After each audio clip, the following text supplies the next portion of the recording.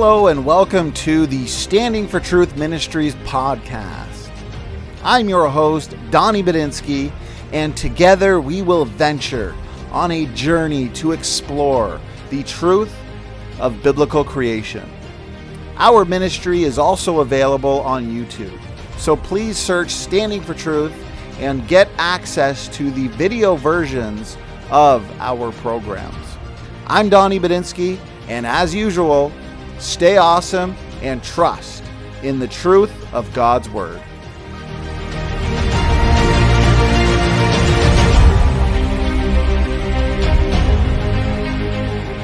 All right, looks like we are live. Welcome everybody to Standing For Truth. My name is Donny, and I am your host and moderator for tonight's much anticipated debate between two very experienced debaters, Kelly Powers and CJ Cox. It is a privilege to have both these debaters with me tonight to debate the specific question, does the Bible teach regeneration precedes faith? Always an interesting topic, an important one. One could say it is the great total depravity debate. And so CJ and Kelly, why don't we get some brief introductions from the both of you? Let's break the ice a little bit, get to know you guys a bit before the showdown begins on Total Depravity. CJ, why don't we start with you, brother? Been a little while since you've been here, but it's definitely not your first rodeo. You've been here multiple times before on multiple different topics. So it's always a pleasure. A little bit about yourself and a little bit about the Synagogue YouTube channel. Absolutely, and thank you. So for those who do not know, my name is CJ Cox, and as you said, I run the YouTube channel, The Synagogue. I am a Reformed Protestant who wears the term fundamentalist on my sleeve. I think that is something that we should all strive to call ourselves. We shouldn't let the extremists take control of that word, because a fundamentalist is one who adheres to the fundamentals of the faith. In other words, it's a Christian. So I think that it's important that we reclaim that term, and that is a big portion of what my channel is about. We do a lot of open rooms on my channel. We discuss a lot of philosophy, discuss a lot of history, do, of course, different forms of apologetics, and obviously, we do these from a Reformed background. I am a Calvinist. I'm not a Presbyterian, so I guess I'm not classically Reformed, but nevertheless, I do adhere to the 5 points of tulip. And I do believe that they are thoroughly biblical. So if you guys want to hear general Christian apologetics, or even more specifically, sometimes things that pertain to a Reformed understanding, certainly do consider checking it out. I do have an after show that we'll be doing tonight. Of course, Donny and Kelly, you both are invited. And anybody else in the audience as well. It will be an open mic and on this particular topic. But anyways, that's a little bit about me. And thank you for the floor there. Well, I appreciate it, CJ. Again, I appreciate you being here. Your link is linked in the description box for people to check out, and I can also post the link to your after show in the audience for people to see as well. Okay, Kelly Powers from Berean Perspective Apologetics. It's great to have you back as well, brother. Not your first rodeo. You've been here many times before on different topics as well. Dispensationalism, the nature of God, Trinity versus oneness. You've had at least one debate on this topic before as well with Turretin fans. So it is a privilege to have you back. And Kelly, a little bit about yourself and a little bit about your ministry. Go ahead. Well, thanks. It's good to be back. I think the last one I had was John Barton. John Barton. That was David Preston. I think I'll be as humble as David Preston. I think this is my 10th time being here, and I've lost all 9 previous ones. So I'm looking forward to my 10th one in a row. I'm so excited about this. It's exciting. So, me and CJ here, I would consider him very much a brother. We've talked before. I've been on his channel a couple times, just briefly here and there. I know he's checked out my channel. So this is, in my opinion, this is an in-house debate, right? Like, this is a soteriology. We're both examining. We both believe in Jesus. We both believe in faith alone. I get accused. It's kind of a joke. I get accused of being a Calvinist all the time. We mean, even CJ, we're just talking a while. He thought for a long time I was a Calvinist and didn't even know any better. And then some other guys will think I'm an Arminian, and because certain things that I'll say about lordship salvation or things like that, and they think, oh, you're a crazy guy. And so I'm kind of this crazy guy where I'm kind of a little bit of both. And so I confuse everybody really well. Yeah, I'm a Christian. I've been a Christian since the age of 6, born again in 1977. Got involved with ministry and being discipled and mentored in the early 1990s. Been in apologetics since the 1990s. I've got a channel called, obviously, The Berean Perspective, Apologetics. It's a great channel. I think I have I know CJ has people come on his channel at times too. It's normally mostly audio, but people can come on his channel and have conversations. That's what I do on my channel a lot. So I got a lot of oneness, a lot of Catholics. Surprisingly, I've had quite a few Jehovah's Witnesses come on my channel. That it's supposed to be a no-no, but yet they keep doing it. Shh. And then Mormons come on and other people. And so it's just about, for me, there's twofold. I want to help Christians grow in their walk with the Lord. And then second, to help non-Christians come to Christ. And so that's kind of my twofold purpose of why I do what I do. Kelly, I appreciate the introduction. I've also got your channel linked in the description box. So to anybody in the audience, if you like what you're seeing from tonight's guests, Kelly Powers and CJ Cox, please do check the description box where you can find their relevant links. And as you put it, Kelly, we've got a solid but important in-house debate tonight. Again, to anybody just joining us, the question we will be engaging: does the Bible teach regeneration precedes faith? Both CJ and Kelly, they are experienced debaters, as we've covered here. And so it'll definitely be a debate to remember. It'll be a scholarly one, that's for sure. And so let me go over the format then. We are having a formal debate, starting with 15-minute opening statements. CJ Cox. Sorry, we switched it to 20. Or switch it to 20. Okay, so we'll have 20-minute opening statements, and that way we're going to keep this comprehensive, as it is a comprehensive topic. So followed by 10-minute rebuttals. Is that right, gentlemen? 10-minute rebuttals, and then a 50-minute discussion. And so everybody's favorite part of a debate, 50 minutes, lots of time for the debaters to ask each other questions. It will be broken up into two 25-minute periods, where debater A cross-examines debater B for 25 minutes, and then debater B cross-examines debater A for 25 minutes. Then we'll have a 5-minute concluding statement where the debaters can wrap up their thoughts and points for the night. And then this is where we get you guys in the audience involved. We are going to have a roughly 25-minute audience Q&A. And so please make sure you're tagging me with your questions. Tag me at either Standing For Truth or at Donny. Whatever the best way would be that I don't miss your questions. So with that, CJ, we are going to hand it over to you. And I'll give you gentlemen, since it's a 20-minute warning, I'll give you guys a 5-minute warning and then a 1-minute warning. And that way you'll know to start wrapping things up. And so whenever you're ready, CJ, the floor is yours. If you need me to share a screen, let me know as well. All righty. Thank you very much. And I'll just go ahead and jump right into it. So, shalom, saints, and blessings to you all in the matchless name of our Lord and Savior, Jesus Christ. I want to start off, of course, by thanking Donny for hosting this debate and Mr. Powers for participating in the debate with me. Excuse me. And I'd also like to thank the audience for their participation in listening to our dialogue tonight, and of course, our Lord and Savior for his grace in allowing us to speak about this topic here this evening. The topic before us is total depravity, or more specifically, does the Bible teach that regeneration precedes faith?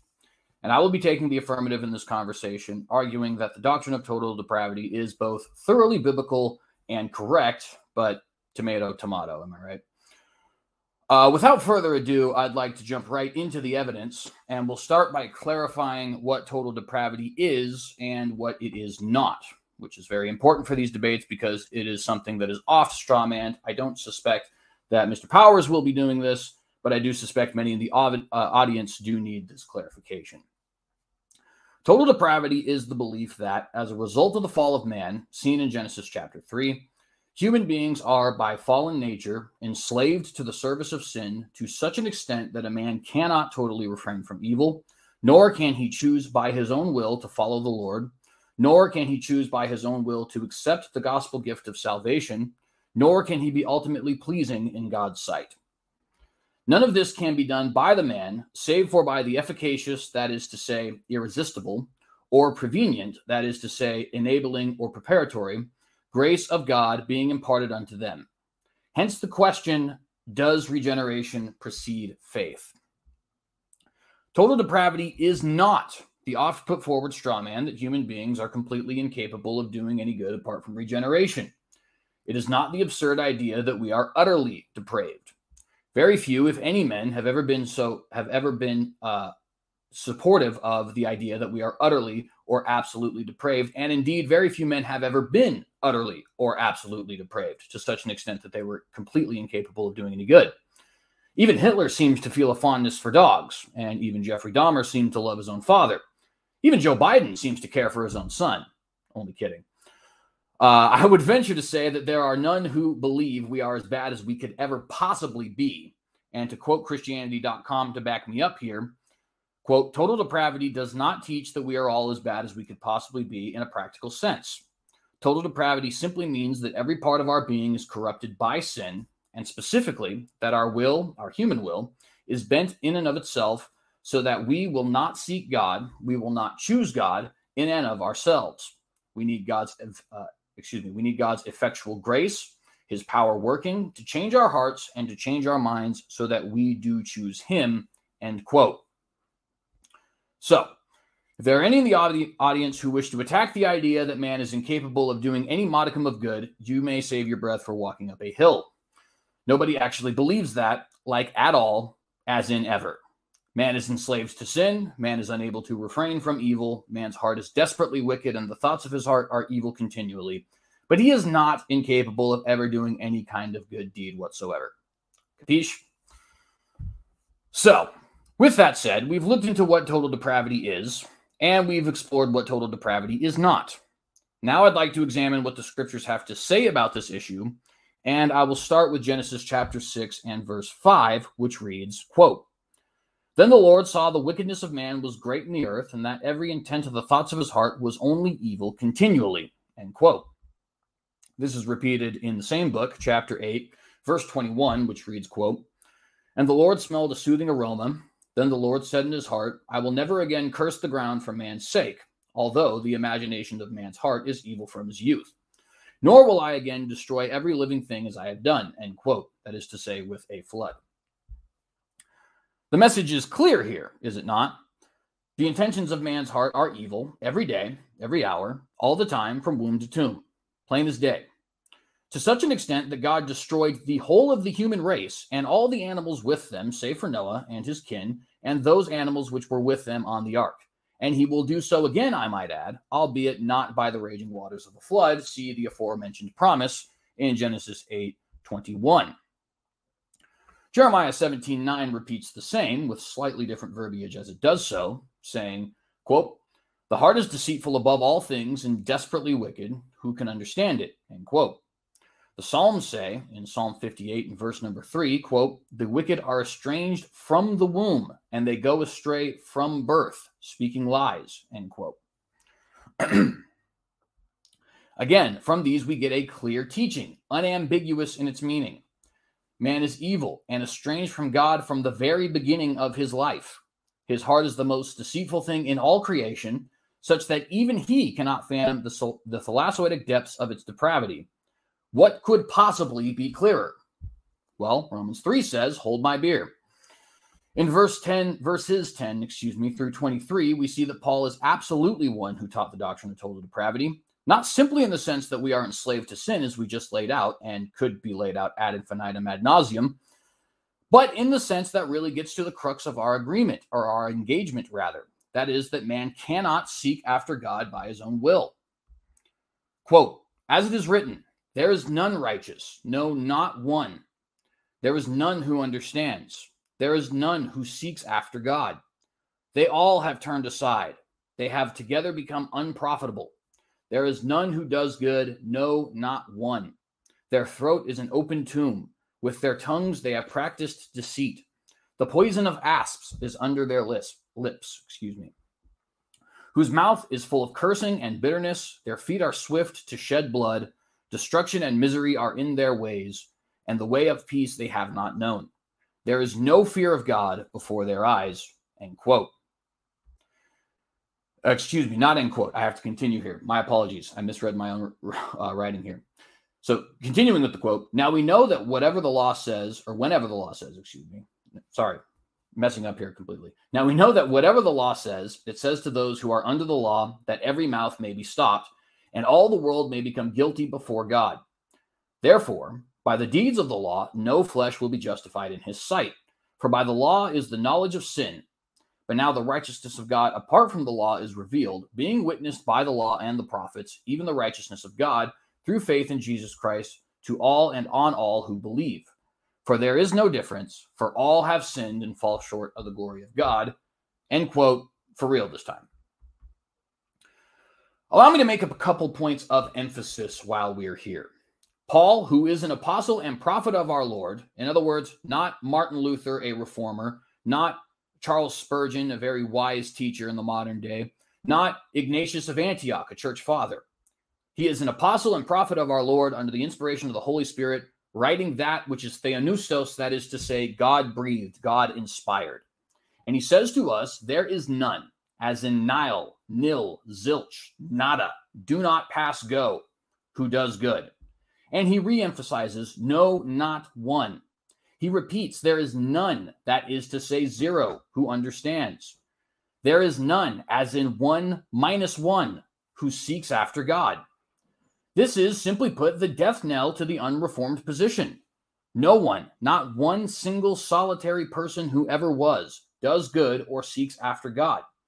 And emphasis on that last part, seeks after God. Nobody seeks after God. Plain and simple. But my friends, the fat lady is in a singing mood this evening because we're not going to stop there. In the same book, chapter 8, verses 1 through 8, we read, quote, there is therefore now no condemnation to those who are in Christ Jesus, who do not walk according to the flesh, but according to the Spirit. Notice that those who have no condemnation are those who are in Christ Jesus, which is the same as those who walk according to the Spirit, not according to the flesh. In other words, those who walk according to the flesh are the unsaved, those whom there is condemnation upon, who are not in Christ Jesus. Continuing back to the verse. For the law of the Spirit of life in Christ Jesus has made me free from the law of sin and death. For what the law could not do, in that it was weak through the flesh, God did by sending his own Son in the likeness of sinful flesh on account of sin. He condemned sin in the flesh, that the righteous requirement of the law might be fulfilled in us who do not walk according to the flesh, but according to the Spirit. For those who live according to the flesh set their minds on the things of the flesh, but those who live according to the Spirit, the things of the Spirit. For to be carnally minded is death, but to be spiritually minded is life and peace, because the carnal mind is enmity against God, for it is not subject to the law of God, nor indeed can be. So then those who are in the flesh cannot please God. Notice, the carnal man is an enemy of God and is not subject to the righteous law of God. Not subject in the sense that he is not following, not subject in the sense that he is not obligated to fulfill that. In fact, considering salvation by faith through grace alone, he's the only person who is obligated to fulfill it perfectly. We, of course, have the imputed righteousness of Christ, and thus our penalty is relieved, as spoken in the same passage.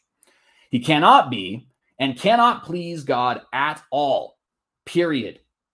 Now ask yourself, is faith pleasing to God? Is it subject to his law?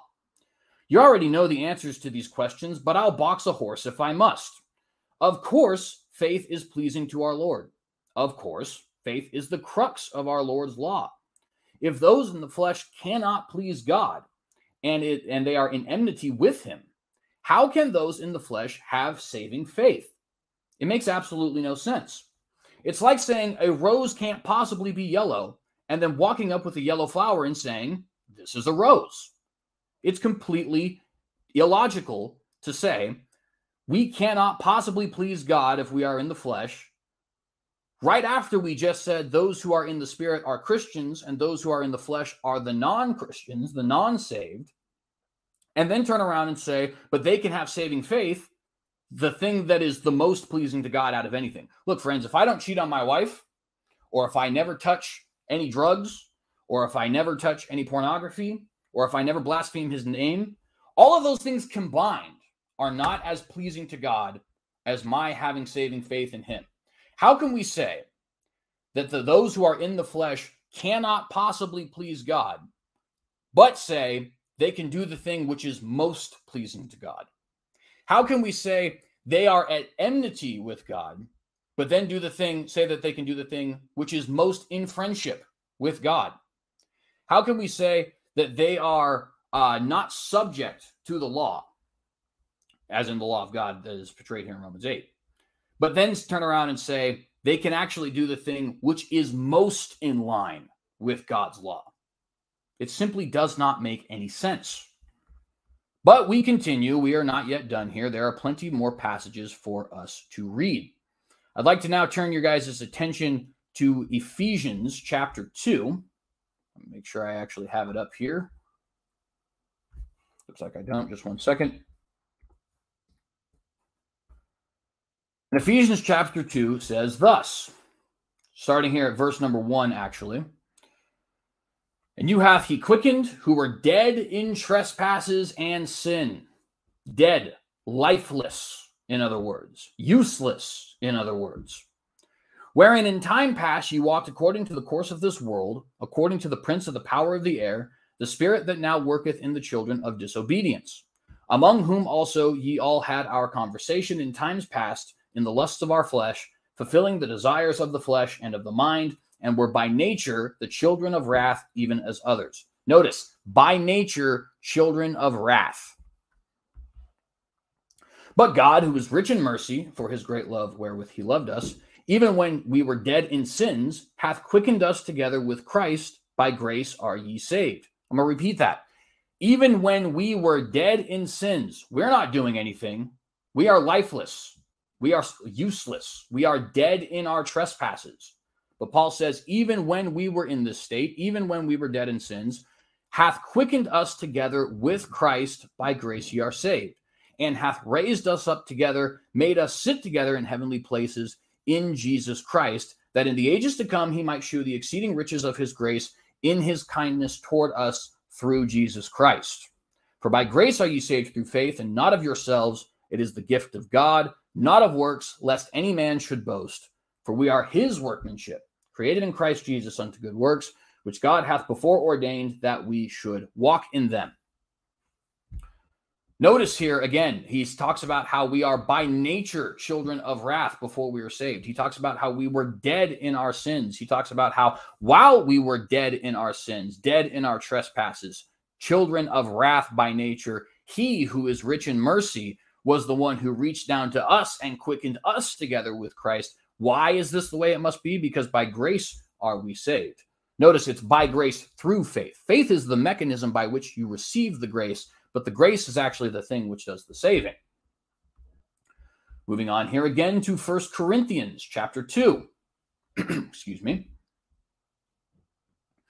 And I, brethren, when I came to you, came not with excellency of speech or of wisdom, declaring unto you the testimony of God. For I determined not to know anything among you save Jesus Christ and him crucified. 5 minutes. Thank you, brother.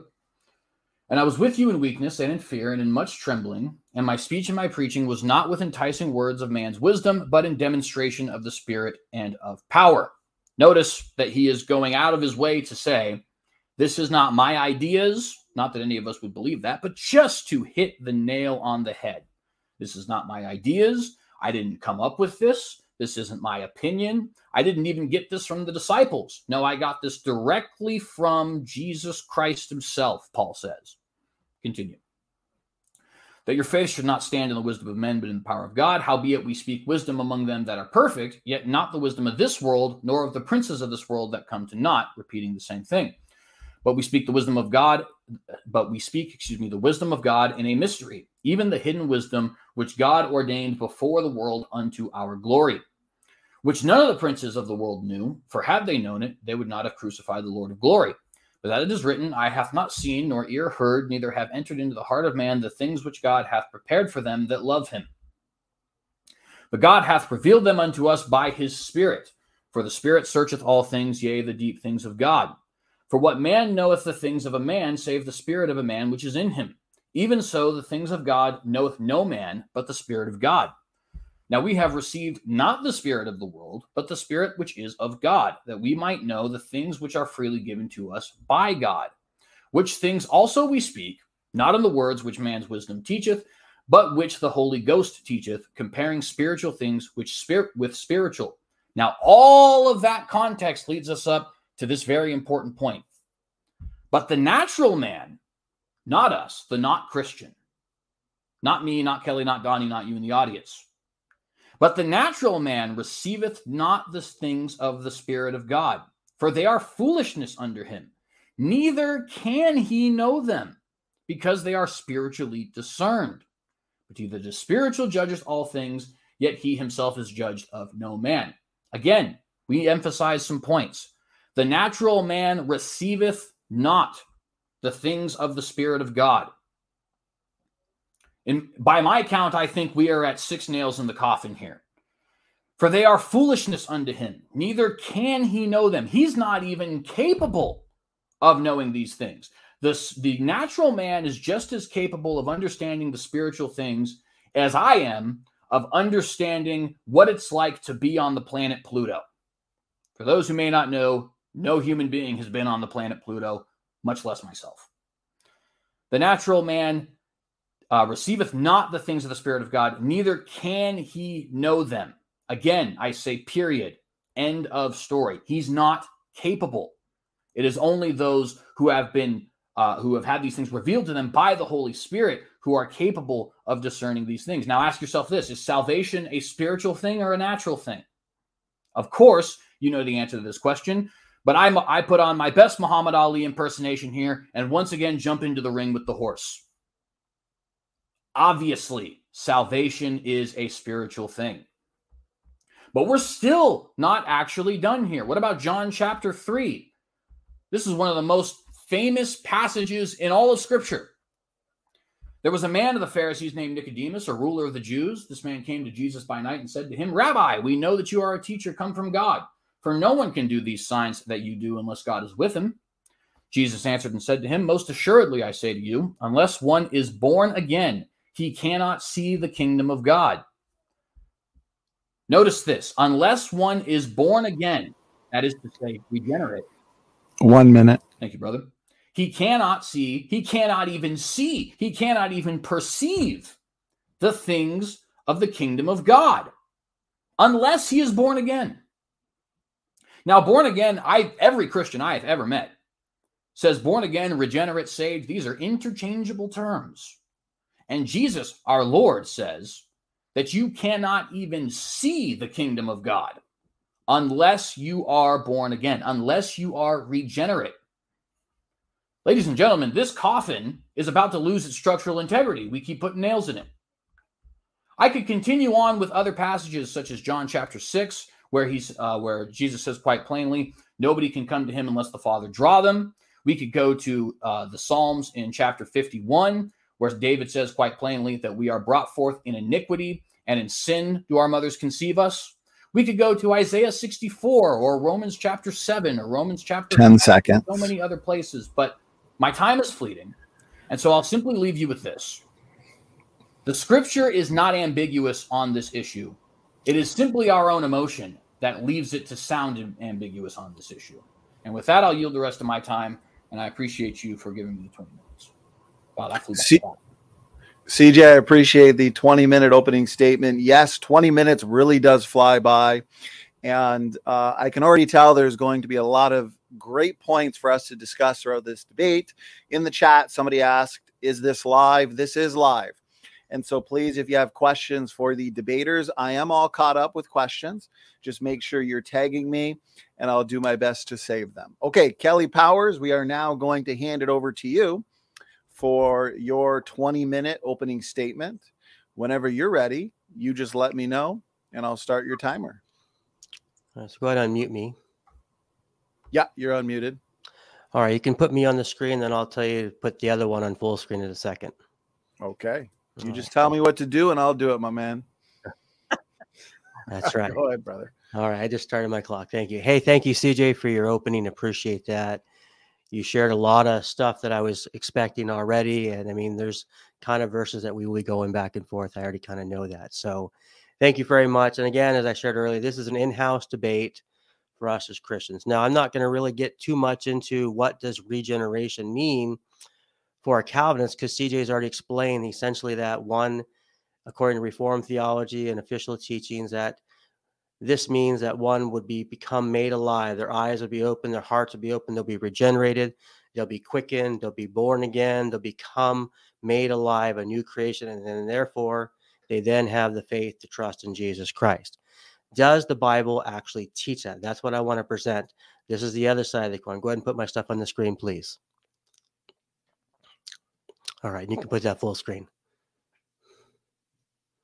All right, so is man totally unable to believe in Jesus Christ without first being regenerated?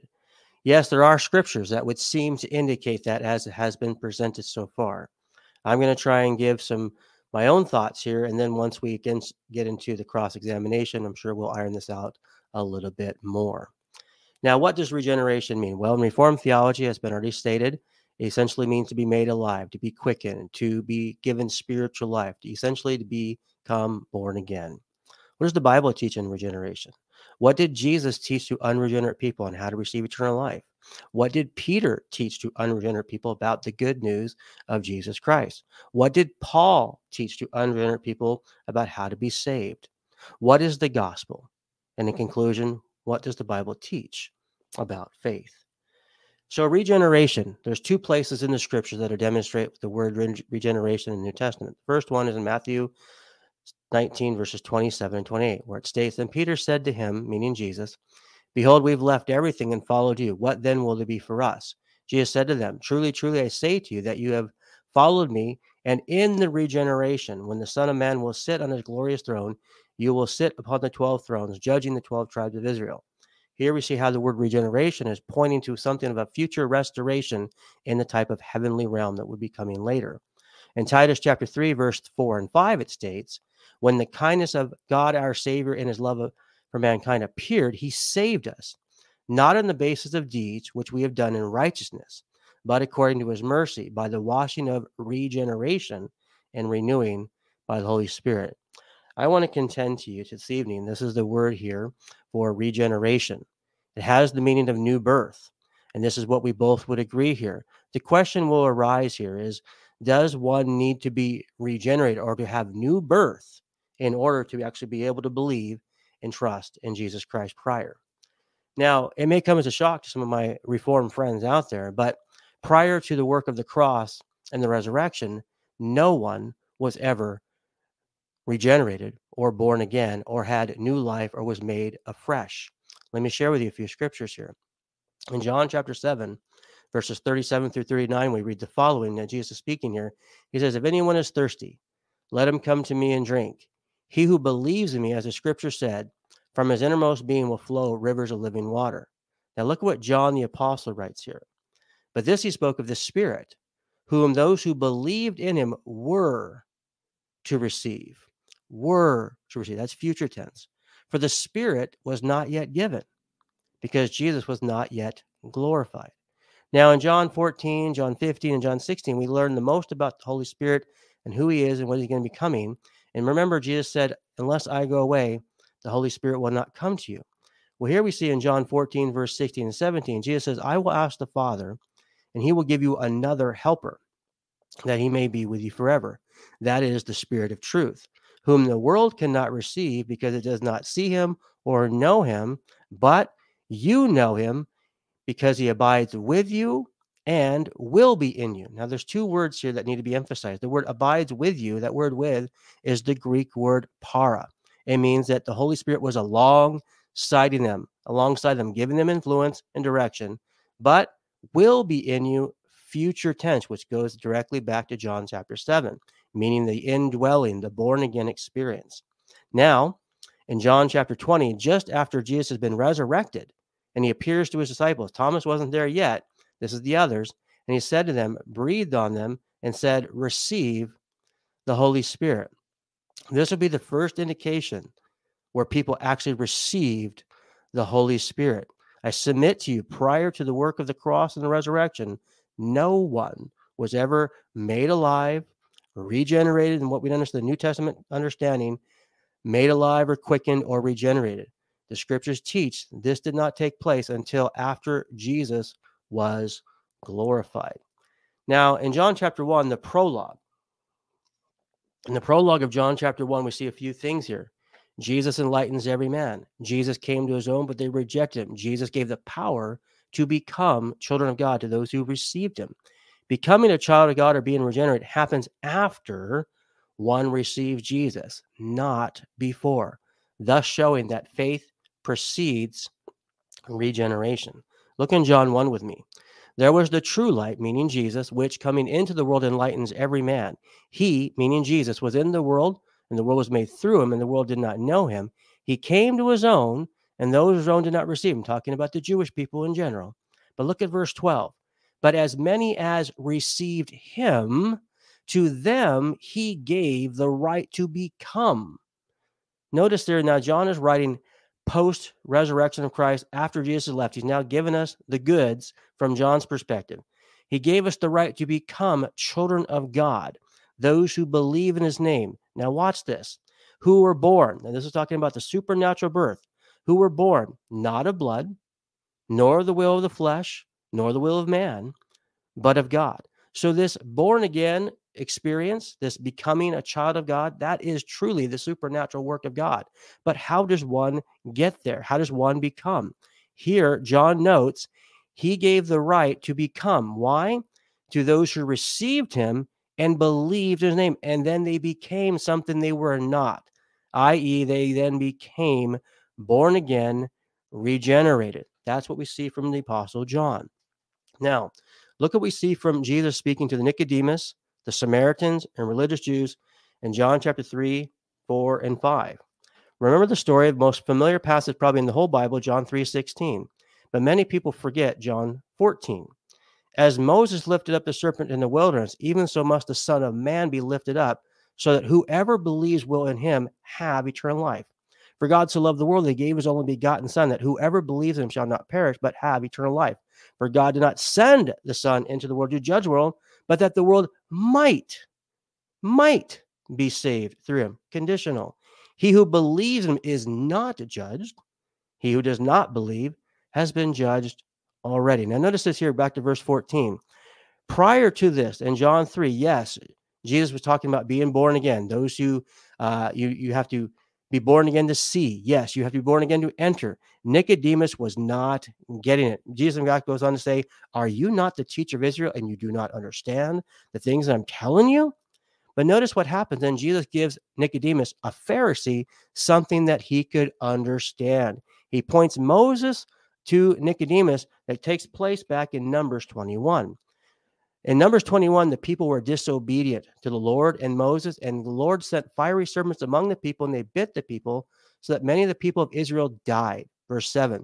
So the people came to Moses and said, we've sinned because we've spoken against the Lord, and you intercede with the Lord that he may remove the serpents. Moses interceded for the people. Then the Lord said to Moses, this is what the Lord said, make a fiery serpent, set it on the standard. It shall come about that everyone who is bitten, when he looks at it, he will live. So Moses made the bronze serpent, set it on the standard, and it came about that if a serpent bit any man, when he looked to the bronze serpent, he lived. This goes back right there. As Moses lifted up the serpent in the wilderness, even so must the Son of Man live it. Jesus used a very similar comparison. If you want to have eternal life, you must believe. You want to live, you must look. This points Nicodemus to understanding what the gospel message that would be taking place later, the Son of Man, that they would have known, the Pharisees and religious people would have known that the Messiah was to be given his life as a suffering sacrifice, Isaiah 53. Now look at this here. John chapter 4, the Samaritan woman. Remember the Samaritan woman? She's confused why Jesus is a Jew asking her for water. He goes on to say, but whoever drinks of the water that I will give him will never thirst. The water that I will give him will become in him a well of water springing up to eternal life. This goes back directly to John 7. The woman said to him, through this conversation, Jesus reveals she's had 5 husbands. The one that she has now is not her husband. She says, ooh, you must be a prophet, right? And the story goes on. And then the woman said to him, I know that Messiah is coming, he who is called Christ. When that one comes, he will declare all things to us. Notice what Jesus said, I who speak to you am he. Here, Jesus claimed to be the Messiah, the Christ. Now, in verse 28, the woman left her water pot, went to the city and said to these men, come and see a man who told me all things that I've done. This is not the Christ, is it? They went out of the city and weren't coming to him. So now this woman had this interaction with Jesus. She goes back to where she's from, tells other Samaritans about it. They get excited. They now want to talk to Jesus. Verse 39. From that city, many of the Samaritans believed in him. What? They believed in him? Wait a minute. How's that possible? Because of the word of the woman who testified, he told me all things I have done. So when the Samaritans came to Jesus, they were asking him to stay with them. He stayed with them for 2 days. Many more believed because of his word. They were saying to the woman, it's no longer because of what you've said, we believe, for we've heard with ourselves, no, this is the one, indeed, the Savior of the world. In John chapter 5, the Jews wanted to kill Jesus for healing on the Sabbath. He's sharing who he is back and forth. He said, I say to you, he who hears my word and believes him who sent me has eternal life. He says in verse 39, you search the scriptures because you think in them you have eternal life. It is in these that testify about me. You are unwilling to come to me that you may have life. He's given them the goods and they're not wanting to listen. Why? He says in verse 46, for if you believed Moses, you'd believe me. If you believed Moses, you would believe me, for he wrote about me. For if you do not believe his writings, how will you believe my words? As if Jesus is like, hey, I'm giving you the goods here. You got to believe. Now, I want to get to Thomas. Thomas is probably my favorite part of this illustration. I want to be talking about faith preceding regeneration. Remember Thomas? We always call him Doubting Thomas. He wasn't there with the others and Jesus appeared to him. Called Didymus. He was not there when Jesus came. The other disciples were saying to him, we've seen the Lord. And he said to him, unless I am regenerated, I cannot believe. Whoa! That's just me being a little silly. Don't have a heart attack out there, people. Unless I see in his hands the imprint of the nails, I will put my finger in the place of the nails and put my hand to his side. I will not believe. After 8 days, the disciples were again inside, and Thomas with them. And Jesus came, the doors having been shut, stood in their midst and said, peace be with you. Then he said to Thomas, reach here, put your finger and see my hands. Reach here your hand, put it into my side. Do not be unbelieving, but believing. He gave Thomas what he needed. Just like many examples we see in the scriptures, Jesus reaches the people where they're at. What do we see his response? Thomas answered and said, my Lord and my God. And us as born-again Christians know he affirms the deity of Jesus Christ right here. Now notice what Jesus says. Because you've seen me, have you believed? Blessed are they who do not see and yet believed. So this is for us today. For us today who believe in Jesus, we're even more blessed. We haven't seen him, but yet we believe. Look at verse 31, the end of John. I open with John, I conclude with John here. But these have been written that you may believe that Jesus is the Christ. John wrote what he wrote so you would believe that he's the Christ. He's not writing to all Christians. He's writing for people to believe that Jesus is the Christ, the Son of God, and that believing you may have life in his name. Now we're going to go quickly here with Peter and Paul in the book of Acts. Notice here in Acts chapter 10, there's a guy named Cornelius. All my Reformed friends out there, listen carefully. Cornelius was not regenerated. Cornelius was an unregenerate Gentile. There was a man at Caesarea named Cornelius, a centurion who was called to the Italian cohort, a devout man, and feared God with all his household, gave many alms to Jewish people, and prayed to God continually. How is that possible if he's supposed to be an unregenerate guy, according to what we hear from our Calvinist friends? Peter says, open his mouth, says, I know that God shows no partiality. Everyone who fears him is welcome to him. And he goes on to give him the gospel, the death, burial, and resurrection. He ordered them to preach to the people. Solomon testified, this is the one who's been appointed by God as judge of the living and the dead. Of him, all the prophets bear witness that through his name, everyone who believes in him receives forgiveness of sins. We see in Acts 15, Peter defending the Gentiles saved by faith as Paul did. And he says here, by my mouth, that the Gentiles would hear the word of the gospel and what? Believe. God, who knows the heart, testified to them, giving them the Holy Spirit. He gave them the Holy Spirit. He gave them the Holy Spirit just as he did to us. He made no distinction between us and them, cleansing their hearts by faith. Look at Acts 17 with me. Acts 17, 1 through 4. This is Paul. Paul is his regular custom going to the Jews and reasoning them in the Sabbaths in the synagogues. It says here, he reasoned with them for the scriptures for 3 Sabbaths, explaining and giving evidence that Christ had to suffer and rise again from the dead, saying, this Jesus whom I am proclaiming to you is the Christ. Some of them were persuaded and joined Paul. Paul was being a good apologist. Paul was being a good apologist, explaining and giving evidence that Jesus was the Christ, and he was getting to them in the scriptures, and some of them believed and were persuaded. In Acts 17, verse 28 through 31, we see again where he's reaching the people of the unknown God. He's reaching them where they're at, being a good apologist, meeting them where they're at, like 1 Corinthians chapter 19, where he says, I do all things to all people that I might win some to Christ. Look at this here. He's giving them the goods about how to know God.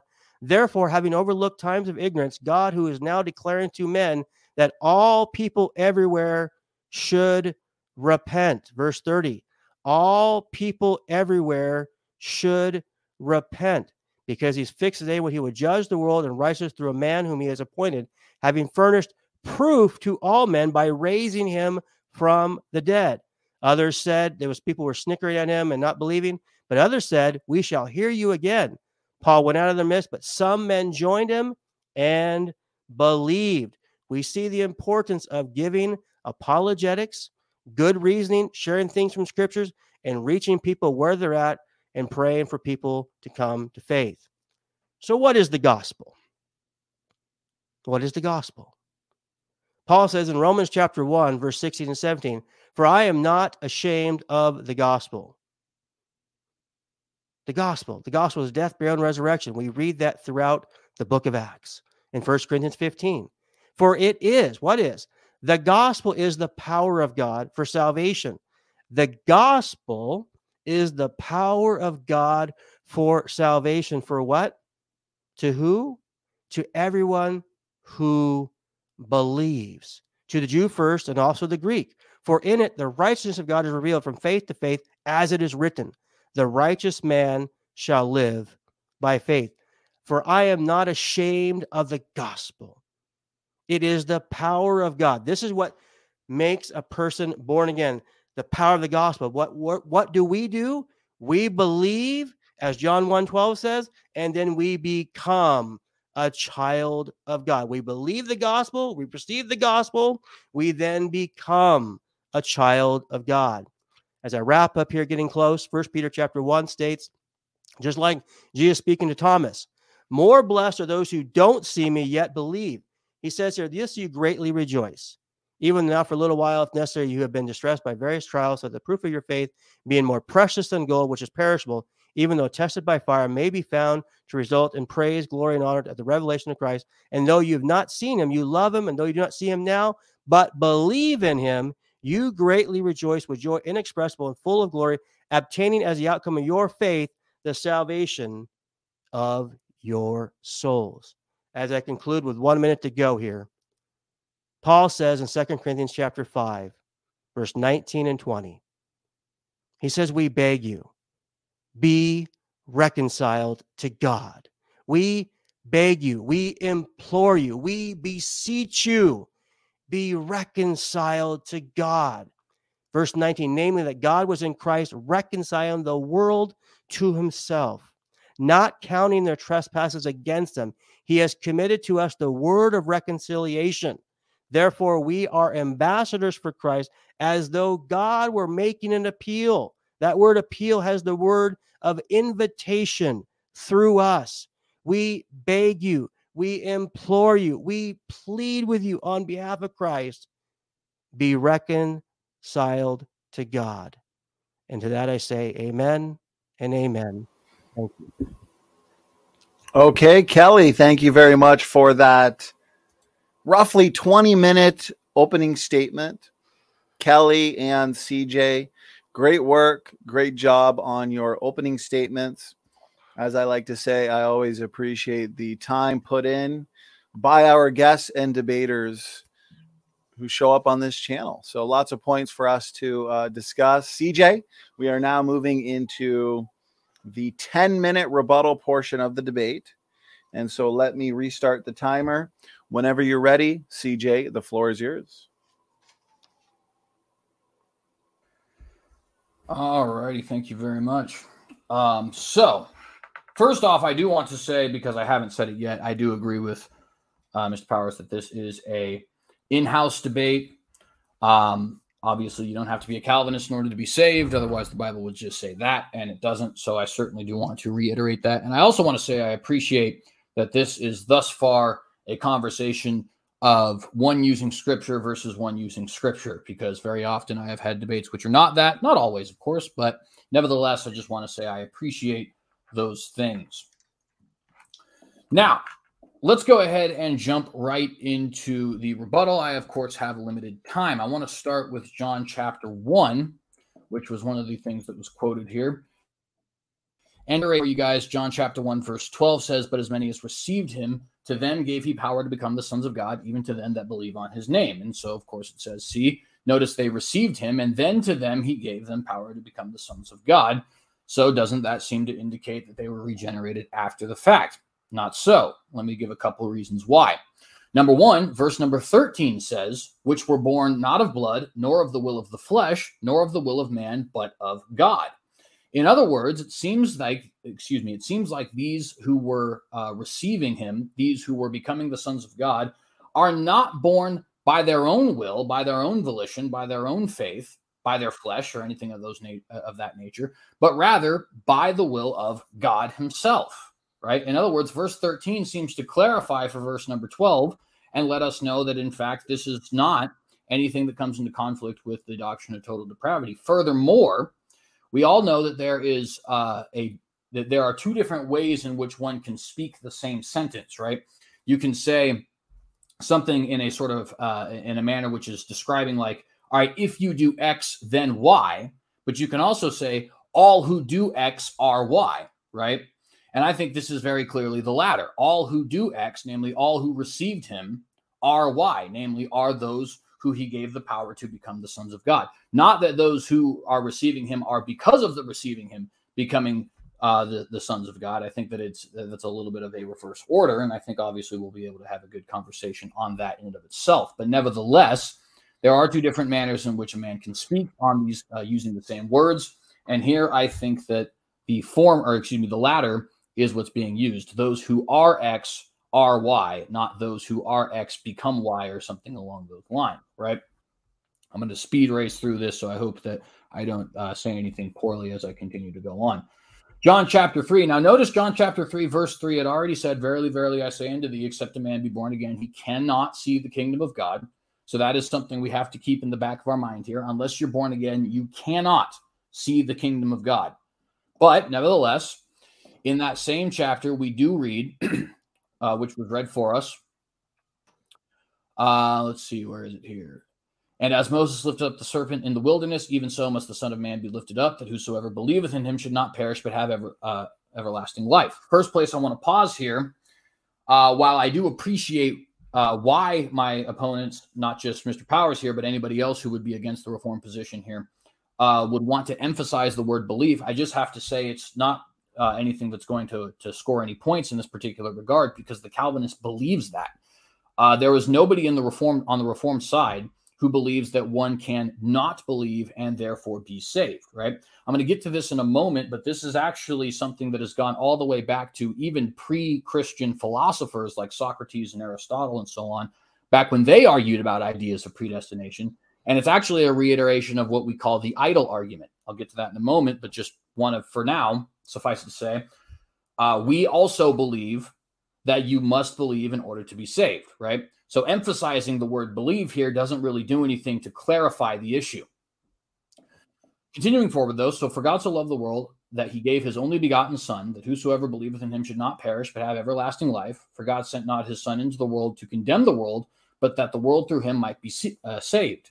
He that believeth on him is not condemned, but he that believeth not is condemned already, because he hath not believed in the name of the only begotten Son of God. Notice this.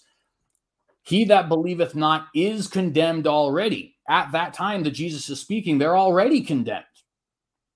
Why is that the case? Well, because Jesus came for his own. Jesus came for his sheep. Now, obviously, I believe that both of us here in this conversation are that, even though we disagree on why that's the case, on whether or not God has effectually chosen us before the foundation of the world. But nevertheless, suffice it to say, Jesus here is saying that those who believe not on him, they're condemned already at the time that he's sitting there talking with Nicodemus, even though he hasn't even gone to the cross yet, right?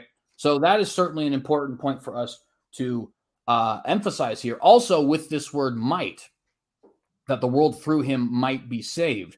It is important for us to recognize that there is broad semantic range in words. Might can be the improper of may. It can also mean a force or power of any kind, whether a body or mind, energy or intensity or purpose, feeling or action, means or resources, to affect an object. Strength, force, power, ability, and capacity are given as synonyms. And I read that from BibleHub.com. So just because we see this quite often, right? So for example, in Numbers 23:19, it says, God is not a man that he should lie. It's not using the word should there to imply that it's beneficial for men to lie or something like that, right? It's just simply saying God is not a man, therefore he doesn't lie. We're having a similar usage of the word might here, right? It's not saying that they could possibly potentially be saved. Rather, it is saying that those who believe on his name will be saved. The opportunity now to be saved is here. That's true. But also, more importantly, the effect is here. They will actually be saved, right?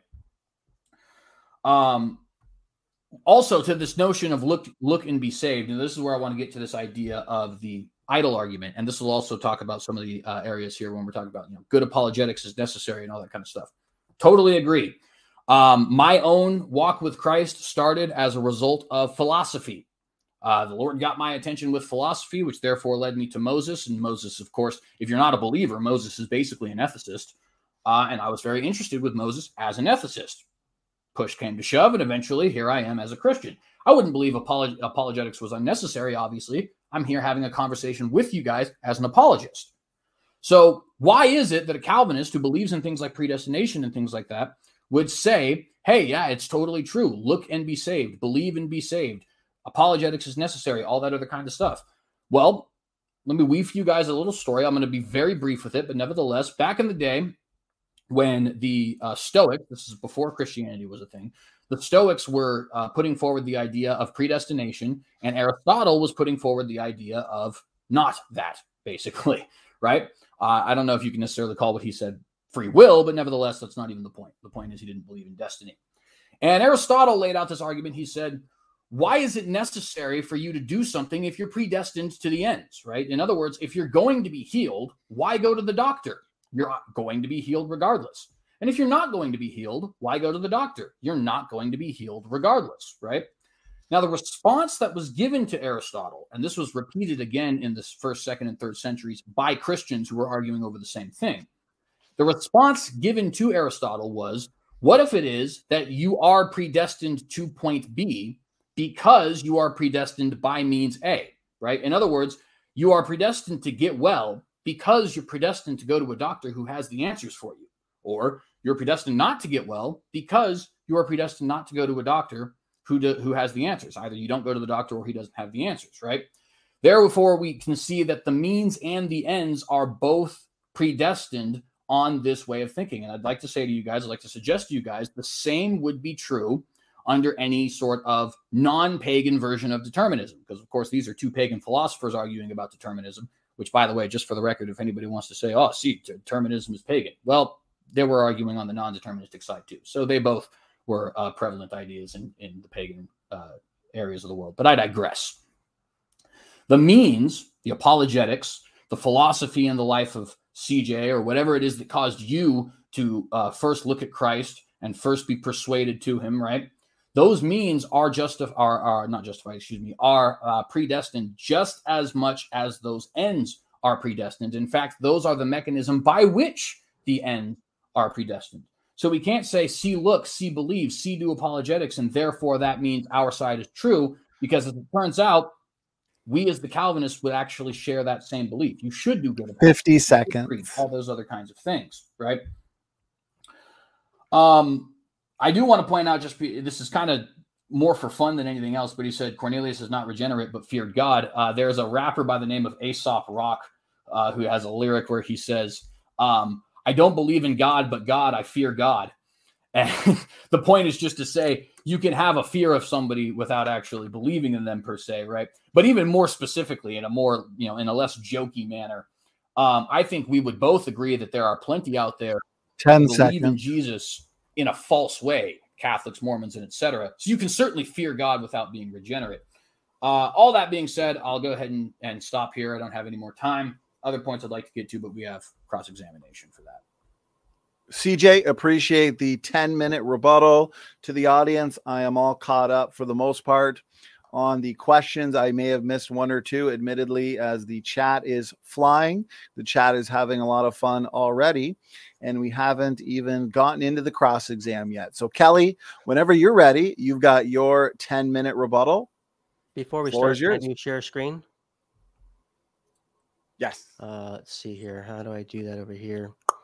I need to actually do it a different way here. Oh, do you want to share your screen rather than just slides? Yeah, I'm going to use like that there. That good?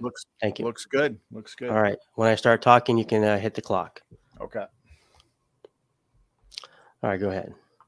All right. Thank you again, CJ. So you opened up in your opening with talking about total depravity and going right directly to Genesis 6:5, where it says here, their thoughts was evil continuously. Was evil continuously. Now, of course, this in the context, yes, this is a very unique situation to which these people, which God brought judgment upon these people. And yes, in this situation, it was. But we also know that Noah was considered a righteous man. In fact, in Genesis 7:1, it states that he entered the ark, you and your household, you alone, I've seen to be righteous before me. So we know that even though most of the people there were not, we know not all, because Noah and his family definitely were followers of the Lord. You brought up Jeremiah 17, verse 9, I believe I wrote down. It says here, the heart is more deceitful than anything else, and desperately seek who can understand it. This is true. We are born sinners. I would actually agree with you in this regard. I believe in original sin, and I believe that would even correspond with Romans chapter 5. Yes, but this is not teaching us that we don't have the ability to have a response or a choice to respond. Many people in the Old Testament, when they would call out to God, calling out to God is a form of prayer. Lord, save me. And people who wanted to know the Lord and to be saved, this is a form of prayer. So I would sure hope you would not be saying that would not be the case. Now, in your next one here, you went into, I'm not sure what happened there. There we go. Romans 3, a classic example of Romans 3 when we go through verses 10 through all these 18 here. And this, and for time can't get to all of this here. But what's interesting here is this is a classic example. This here is Paul just stating we are all under sin.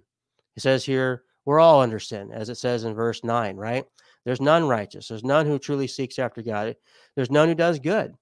Yet we know that Noah was called righteous. We know that Job was called blameless and upright, fearing God, turning away from evil. It says in Job 1:1. We know that we're told in Deuteronomy 4:29 that people are to seek the Lord. We're told that we're to seek the Lord in Job 5:8.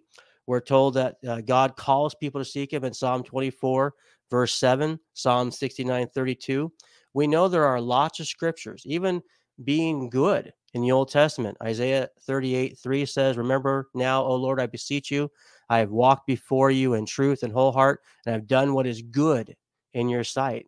We see that in Proverbs 11:17 says, the merciful man does good himself, but the cruel man does harm to himself. So that of itself does not just prove what the discussion is about in today. And I'm sure we'll talk about that more shortly here. Now, I want to point out Romans 4 and Romans 5, because this really gets down to it. As I said earlier, I do not believe Abraham in the Old Testament was regenerated. But here we see here, the one who works, his wage is not credited as favor. And this is, we would agree. But the one who does not work, but believes in him who justifies. This is, we would both agree on. This is what we're talking about, believing in the Lord. Romans 5:1, therefore having been justified by faith. How are we justified? By faith. Now, I want to point this out here in verse 6 and 7, 8 and 9. It says here, why are we still helpless? At the right time, Christ died for the ungodly. Everybody is ungodly. No exceptions. For one will hardly die for a righteous man, though for perhaps a good man, someone would dare to even die. God demonstrates his own love towards us in that while we were yet sinners, Christ died for us. I mean, this is the clear consistency of what we see throughout the scriptures. None of us are excluded. Now, think about this over here in Romans chapter 10. This is what we see from Paul. This is what many of us will use in apologetics that lead people to faith. If you confess with your mouth Jesus is Lord, believe in your heart that God has raised him from the dead, you will be saved. Isn't this not what we tell everybody who's wanting to come out of Mormonism, wanting to come out from Jehovah's Witnesses, wanting to come out of Roman Catholicism, wanting to come out of oneness, wanting to leave Islam, turning from Unitarianism, whatever else it may be? Is this not what we tell them? Are we not pleading with people to turn to trust in Christ? For with the heart, a person believes, resulting in righteousness. With the mouth he confesses, resulting in salvation. Scripture says, whoever believes in him will not be disappointed. There's no distinction, Jew and Greek. The Lord is the same Lord of all. For whoever will call, and that word call, like I said earlier, prayer is a form of worship, calling out to God to be saved. This is what we see over and over in the scriptures. Now, you brought us, for the sake of time, I can't go to every little scripture, so I'm hitting the highlights here. Ephesians chapter 2, you talk about that we were dead in sin. And again, this is be an agreement that we would partially have together. All of us, we are born in sin. This is true. We were dead in our trespasses and sins. We formerly walked the course of this world according to the prince of power of the air. The Spirit's now working in the sons of disobedience. Among them, we too, Paul even says it himself as well, formerly lived in the lust, indulged in desires of flesh and all that. Yes. But notice here, here's what verse 5 says and doesn't say. Let's look what it first says, okay? Even though we were dead in our transgressions, made us alive together in Christ. By grace you've been saved. This does not tell you exactly how. It just says we were dead, and now we've been made alive in Christ. By grace we've been saved. How is it that we've been saved by grace? Verse 8 states, for by grace you've been saved through faith. Faith. Faith is now the assurance of things hoped for, yet the conviction of things yet not seen. Hebrews 11:1. It is by faith we reach out to him. Yes, it's not of ourselves. It's not of our flesh. That's me and CJ would agree. It's a gift of God. What's a gift of God? Salvation. We've been saved. Salvation. It's not a result of our works. No one should boast. And for any of you guys out there who think we aren't supposed to live according to the word in life, yes, we are to do good works according to verse 10. Now, let me show you something interesting here. The order salutis, as I pointed out in John 1:12 and 13, this goes directly with what Paul says in Ephesians 1:13 and 14. He says here, in him, this meaning Jesus, you also, after listening to the message of truth, the gospel of your salvation, having also believed, you were sealed in him with the Holy Spirit of promise. So here is what we call the ordo salutis, or as I said earlier in John 1:12, as I was stating, those who received him, they then became something they were not. Why? Because they believed. It wasn't because of their birth. It wasn't because of their flesh. It wasn't because of their own will. It wasn't because something they tried to muster up themselves, this supernatural birth. That is the work of God. We are called to receive and believe him, and then we become children of God. Here, the same thing for the order salutis here, meaning the order of salvation. Here, listening to the message of truth, the gospel of your salvation, having also believed, you were, future tense, meaning that after all this took place, you were sealed with him with the Holy Spirit of promise. So this is what we see here. This is what's going on. Now, I want to go back to John 3. I have a couple minutes still left here. I actually didn't think I was going to get through all that. I'm actually impressed. I didn't think I was going to get there. How about that? John chapter 3, extra credit now. I didn't think I'd make it here. John 3. Yes, John 3, as you rightly point out, says here, unless you are born again, you cannot see the kingdom of God. Now, that basic word in the Greek there is the Greek word horeo. Has the meaning to see, to look upon, to experience, to perceive, to discern, or to be aware. Yes, it is true. No one, if they are not born again, cannot grasp or understand or experience the kingdom of God. This is true. Same thing with verse 5. Verse 5 says, unless you are born, or sorry, verse 3, sorry. Truly I say, unless you cannot enter, see the kingdom of God. Verse 5. Truly I say, unless one is born of water and spirit, he cannot enter the kingdom of God. So here, this is that supernatural birth, cannot enter. So we see the see and the enter here. Well, what is this here? Do not be marveled that I said to you, you must be born again. The wind blows where it wishes, and you hear the sound, but you know not where it comes from. So is everyone who's born of the Spirit. Being born of the Spirit is that as a supernatural experience. Nicodemus didn't get it. And Jesus says to him, are you the teacher of Israel, and you don't understand what I'm saying? This is why I said earlier, this is the verses that precede verse 16. As Moses lifted up the serpent in the wilderness, so must the Son of Man be lifted up. So whoever believes, that word pisteuo, puts their complete trust, adheres, clings to him, just like in the Old Testament, when the serpents were biting the Israelites, they were given the choice. You look to what Moses lifts up and you will live. Same thing Jesus says here. As the Son of Man be lifted up, if you want eternal life, you must look. You must believe. This is the Ordo Salutis. Thank you. Kelly, thank you very much for that rebuttal, that 10-minute rebuttal. Gentlemen, that concludes the opening statements, which were 20 minutes, and the 10-minute rebuttals. So very comprehensive so far. And we are now moving into the open discussion or the cross-examination. So on the clock, what we have is 50 minutes, 25 minutes each. Since Kelly Powers just ended with his rebuttal, CJ Cox, if you are there currently, we're going to give him sleep. Yeah, taking a quick nap before the cross exam begins. After I do my sermons, I put people to sleep. That's what it is. So, no, I appreciate who needs sleeping pills when you have sermons from Kelly? So, okay, gentlemen. With that being said, cross-exam time, and CJ, you get the first 25 minutes to lead the way in discussion. So, gentlemen, the floor is yours. Go ahead. Yeah, absolutely. Thank you. So, the first thing I would want to ask you about is in Romans. Let me go ahead and pull it up so I can quote it directly, but it's going to be from Romans chapter 3. Now, we agree there is none not righteous, or there is none who are righteous, rather. I think we do have a disagreement here, though, on there is none who seeks after God.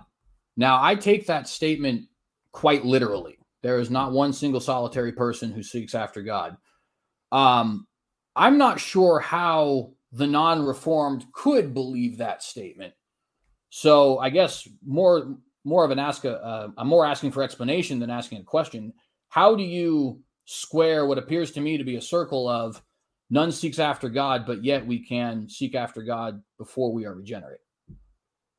Well, like I think what I was sharing before, when you're looking at Romans 3, and Paul is giving this overview of what's going on, and he's leading into the gospel, the death, what Christ is doing for us. He's giving this general summarization that we're all guilty. We're all guilty for sure. He says, there's none righteous, not even one. Yet, well, that would contradict Paul, because we know Job and both Noah were called righteous in God's eyes. So that doesn't make sense. We know there are people in the Old Testament that understood God. So that wouldn't make sense. There were people in the Old Testament who did seek after God. I even mentioned that earlier. Just give you a couple more. I said it a little while ago. Moses says in Deuteronomy 4:29 that you will seek the Lord your God and you will find him if you search for him with all your heart and all your soul. Job says in Job 5:8, but as for me, I would seek God.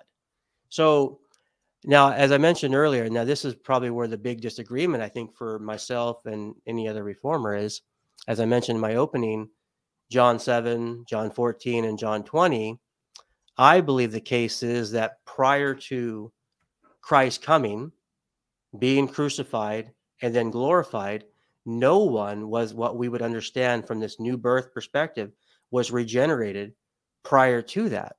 So then that would have to the conclusion would be kind of, in a way, in my opinion, catastrophic for the total depravity, because that would essentially say everybody prior to Christ was actually able to have some kind of seeking after the Lord. Now, let me give you one more quick thing here. I don't believe that anyone who does come to believe in Christ or follow God or something like that, that they woke up one day and said, I'm going to do it all of my own. I believe that God, through creation, Romans 1, through the Holy Spirit, John 16, through even angelic angels at times or whatever, the gospel, God first reaches out to us. I have no hesitation saying that as a non-Calvinist, right? I'm just saying that based on what God reveals to us, before we've actually become with that born again or regeneration, we have the ability to either receive or reject what's been given to us.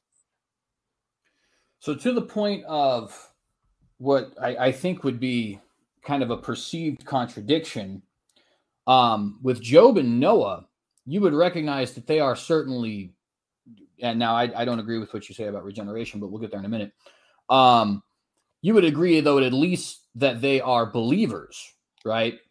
Noah is not is not Confucius, for example, a generally good guy who nevertheless doesn't believe in Jehovah. Oh, well, sure. I mean, we could go, we would have agreement there for sure. Like go down Hebrews 11.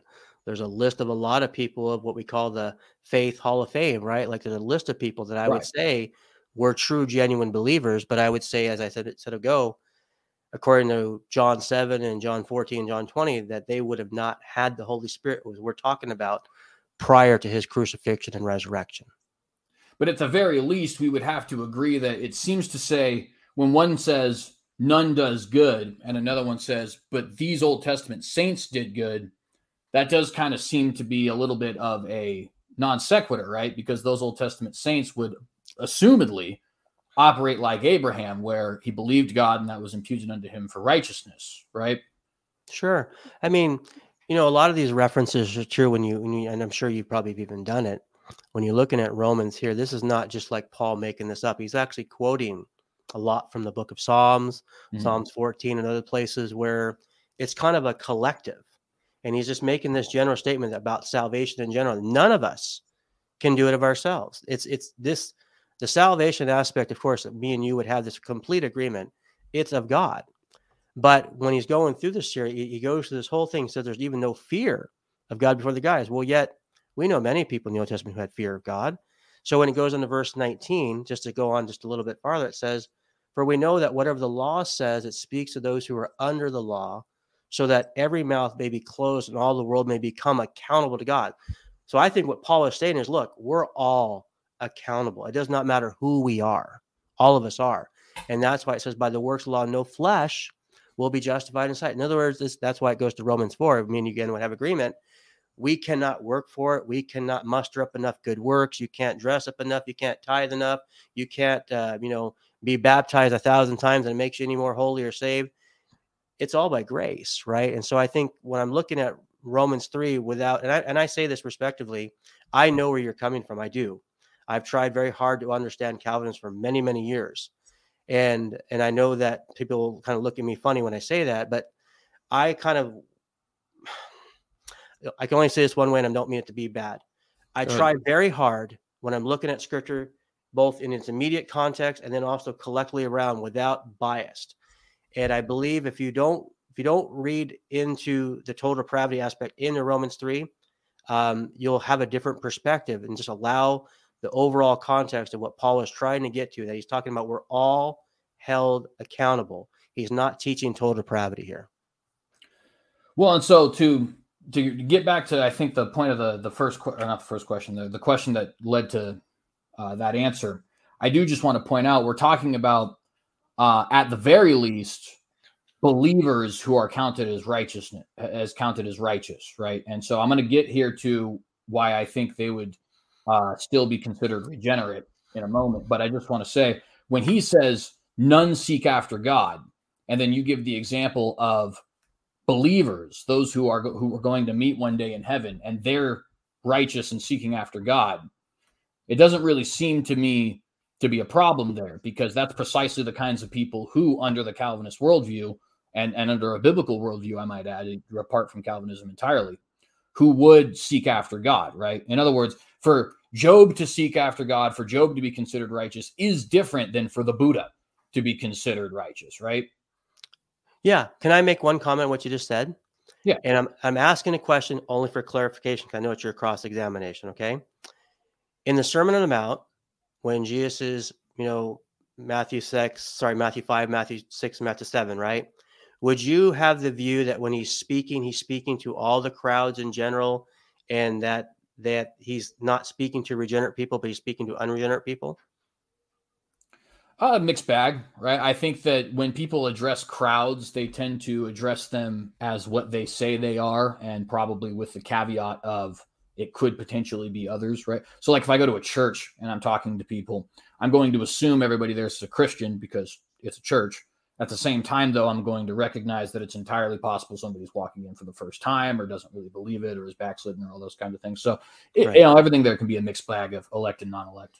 Well, the reason why I asked that, and the only reason why I asked that, just for clarification, because in Matthew 7, it says, when Jesus is speaking to the crowds, we know he's speaking to all the people there. He says in verse 7, ask and it shall be given to you. Seek, and you will find. Knock, and it'll be open to you. For everyone receives, and he who seeks, and to him who knocks, it will be open. I believe here Jesus is speaking to the crowds, and he's actually encouraging them to seek. If what you have shared from Romans 3 is absolutely 100% in that concrete way, then here Jesus would be contradicting what we'd be reading throughout the scriptures. So I would disagree, and my main reason for disagreeing would be, well, of course I would, right, because we're debating. But nevertheless, and you were predestined to, just so you know. I'm just joking. I don't even disagree with that, actually. But nevertheless, I think that we go back to that idol argument of the means and the ends are both equally predestined, and I think that this would be another situation where you say to everybody, seek, because the seeking is predestined just as much as the finding is predestined. But nevertheless, that doesn't mean all people will be seeking, because not everybody is predestined to find, right?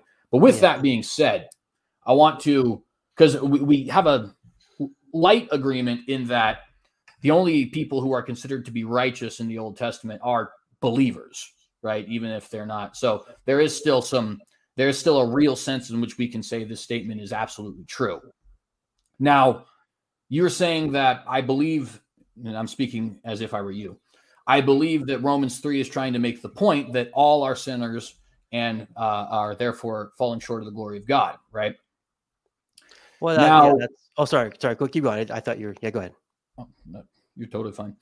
So when we look at Romans chapter 3, and he says stuff like, all sin and fall short of the glory of God, or there is none who does good, no, not one. Why can we say those statements are genuinely true of the non-believer and even just in general? Because even we as believers are we still have the flesh to deal with. Of course, Paul goes ad infinitum about that in various books, but nevertheless, why can we say those statements are ultimately true of the non-believer, but the one that says none seeks after God isn't? It's like, yes, it's true, nobody is righteous. Yes, it's true, all fall short of the glory of God, but it's not actually true that nobody seeks him. You see what I'm saying? I wouldn't even agree, because I've already demonstrated that there were people who not only were instructed and sought God in the Old Testament. Jesus even encourages that. Here it says, that no one does good. It's interesting, the word good here. If you just, I shared a couple of scriptures earlier. It was quick though, but Proverbs 31 talks about, a good wife. It says she does him good and not evil. She does him good. Well, yet over there it says no one does good. How does that work? The merciful man does himself good. The cruel man does himself harm. Proverbs 11:17. It is good to give thanks to the Lord and sing praise to your name. Psalm 92:1. There's a list of scriptures where it does talk about us doing, even Jesus in Matthew 7, what I was just sharing a second ago, and just as he concludes, he says, well, what if there's a man among you, when his son asks for a loaf, will give him a stone, or if he asks for a fish, he will not give him a snake, will he? If you then, being evil, know how to give good speaking in tongues now, give good gifts to your children, how much more will your heavenly Father, or your Father in heaven, give what is good to those who ask him, right? So this seems to be, there's the one hand where we're able to do things that are good. There's the other hand, we of ourselves, of our own nature, are not good. Even in fact, the rich young ruler comes to Jesus and says, what must I do to get eternal life? He says, good teacher, right? Well, if regeneration was needed, he wouldn't have given him the explanation that he did. He would have said, no chance, buddy. But he also says to him, good teacher. And what does Jesus say? Why do you call me good? No one is good but God alone. So essentially, God alone is the only one who truly is good or holy of himself. But it's not in the sense that we still can at times do things that are good. We can, but we of ourselves, of our sin nature, fall short every single time. Well, I think there's I got to be very blunt, I guess. It sounds almost to me like you're saying this is a contradiction in Scripture, and that Paul is perhaps incorrect here in what he says in Romans chapter 3. Now, I think in the examples you give, right?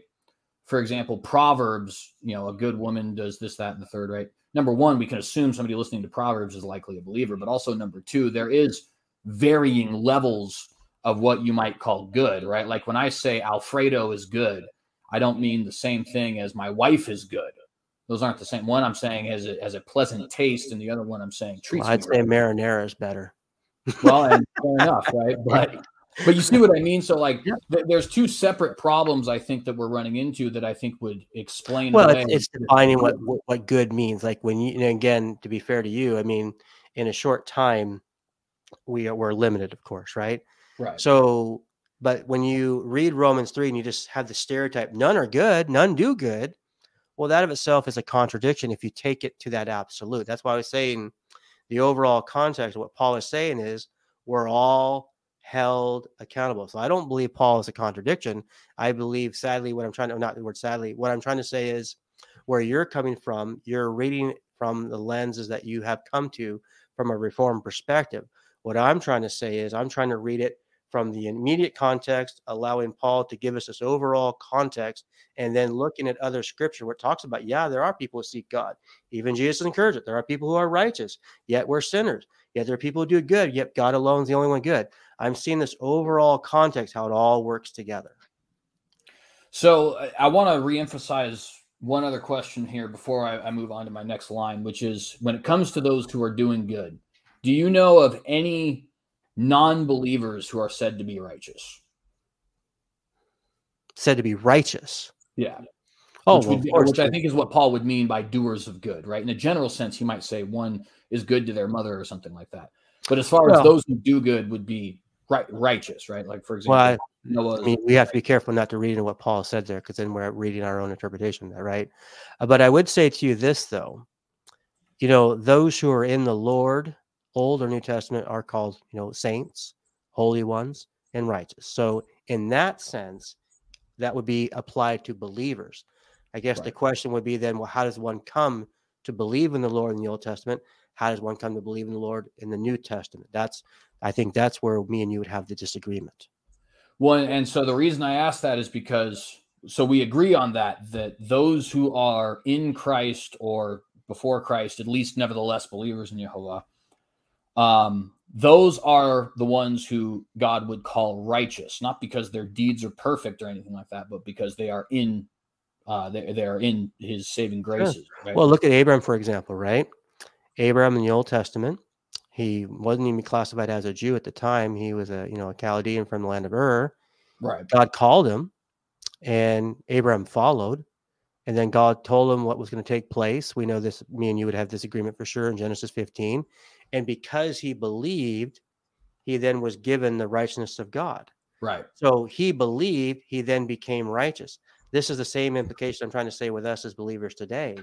When we believe the truth or Jesus, we then would become righteous or become made alive. Right. So then my point then there is to say, which complete agreement with what was just said there. But my point then is when we say none is righteous and none seeks God, but then we say, well, this guy is righteous and seeking God. And it's like, right, because they're a believer. Remember, we're talking about whether or not, if we just get down to the brass tacks here, does the unbeliever, apart from the grace of God, seek after God by his own will, right? That's what the total depravity doctrine is, that we're not capable of seeking after God, of following God by our own volition. And we say, no, we as Calvinists say, no, that's not possible. And you say, well, yeah, but look at these guys. They did righteous. And it's like, right, but they were believers. Sure. They have the righteousness of Christ. I guess right? What I was trying to say, though, is that just to make this statement that none seek, none do good, none understand, to have that blanket statement as if it's like an absolute is an actual contradiction as a general of the whole Testament. I would agree with what you just said a second ago, impartial, that those in the Old Testament, either Jew or Gentile, the Gentiles who were proselytes that came in and believed, the sojourners, the foreigners, all of them at some point would have sought. I mean, look at the story of Ruth with Naomi. Naomi, the good story, she's a foreigner. She's a Moabite, if I remember correctly. And she says, your God will be my God.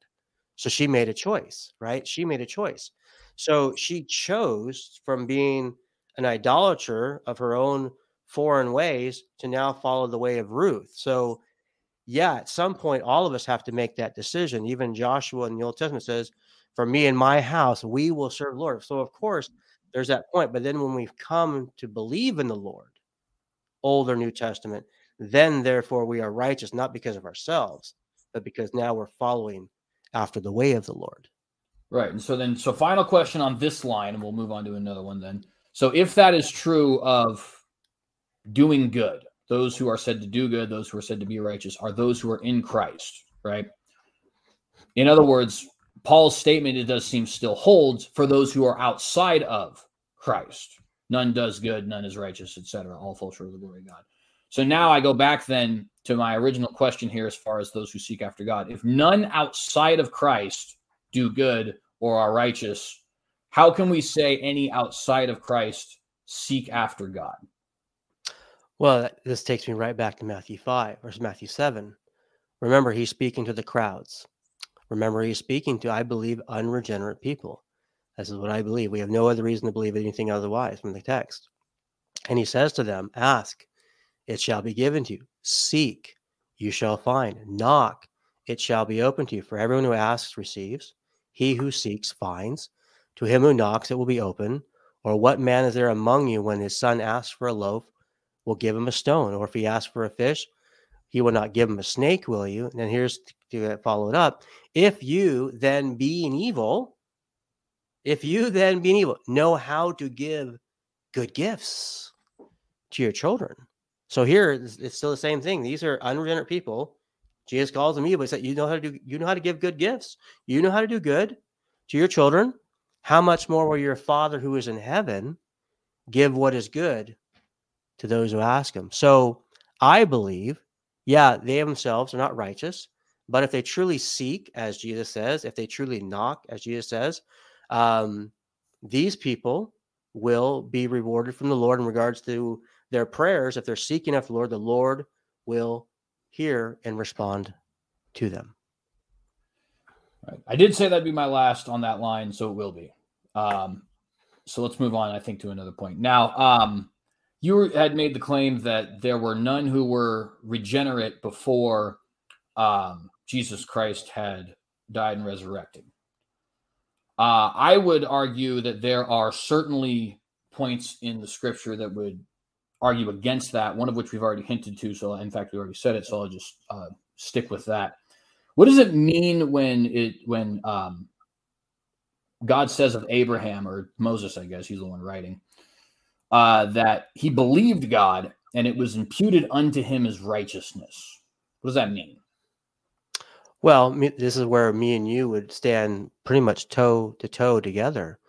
That word imputed is the Greek word logizomai, which has the meaning to be charged with, to be given to you on the account of what Christ has done. It's his righteousness. We would read about that in Romans 4 and 5 and 6 there, those verses where to everyone believes it's been given to them, imputed his righteousness, the righteousness of God, not our righteousness, but because of our faith, our belief, it's been given to us on our account. So same with Abraham, as Paul is talking about there, because he believed, God gave him or imputed to him the righteousness because of his belief.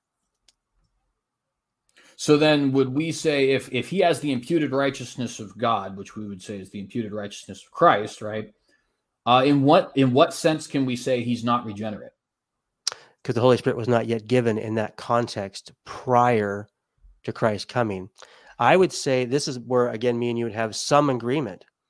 I believe, unlike our friend David Preston, who has a very wacky beliefs, in the Old Testament, people were saved by faith. Clearly, we read about that in Habakkuk 2:4. It talks about that we are saved by faith, from faith to faith, right? Hebrews 11 talks about the hall of faith people, right? All the different people that I would say in the Old Testament who died in faith in the Lord, they died in waiting, going to what I think me and you would have agreement, even Abraham's bosom, a place of paradise. And then when Christ was crucified and resurrected, now that wall of separation has been removed. Now they were able to enter into the very presence of God. So I believe, just like Abraham or Moses or Noah or other people who were genuine followers of the Lord in the Old Testament, they were righteous, but they weren't necessarily regenerated as we understand the New Testament terms. They weren't made alive. And I have a really good question for you, and I can't say it right now. I'm going to ask you on this exact question when I get my chance, but I'll leave it at that for now. So then I guess my last question on this particular point then would be, would you separate between things like the imputed righteousness of Christ and salvation, and on the other side, being born again or being regenerate? Would you say those are two different things? Can you say that one more time? Would you say that having Christ's righteousness imputed onto you or being saved are different than being born again or being regenerate? Talking from a New Testament perspective? Right. No, I believe that would all be the same. But in the Old Testament, you would say there is a separation? I believe so. Okay. Now, one quick thing, I don't want to complain. Donnie, you just said 3 minutes, and mine shows 10 seconds left. What happened? Well, we'll go with my timer because I'm at 22 minutes and 30 seconds. So we'll say about 2.5 minutes. The Calvinism God is on his side. I'm not just joking. I'll show you my clock. I'm not lying. Look. I believe you. I believe you. But whatever is going on in the multiverse, CJ. Wow. You have exactly. Anyway, I'm glad we're continuing talking. I'm having a good time with CJ. I'm really enjoying this. Go ahead, CJ. You have exactly 2 more minutes. Thank you. I'll make this quick. I'm going to go now to some questions from Romans 8. So Romans 8, Paul says, the carnal man is enmity with God. It is not subject to the law of God, nor indeed can be. So then those who are in the flesh cannot please God. In context, he has already stated those who are in the flesh are the non-believers. Those who are in the spirit are the believers. Not necessarily like, because, he'll talk later on about we can walk in the flesh or in the spirit being believers. But here in this passage, he's specifically having those in the flesh are the non-believers and those in the spirit are believers. And he says those in the flesh cannot please God, and they're not even able to be subject to the law of God. So my question then would be, well, first, let me start with this one. I think me and you would both agree faith is the single most pleasing thing a man can do to God, correct? No, I would actually see love. Okay. Because that's when the God says, love the Lord your God with all your might. So, but I understand what you're trying to say. I understand what you're trying to say, though. I do get you trying to say. Well, and to be fair, though, let's actually, because I can actually work with that. Let's rephrase. Would you say loving God? Jesus says that's the most important commandment. Is loving God then the single most pleasing thing to God? And we're going to make that the last question. So take your time to respond, Kelly, and then we're going to change it up. Go ahead. Well, I mean, if I may, then can I add to that real quick so that you can answer both? Give him a little wiggle worm here. We're going to give him some grace. There we go.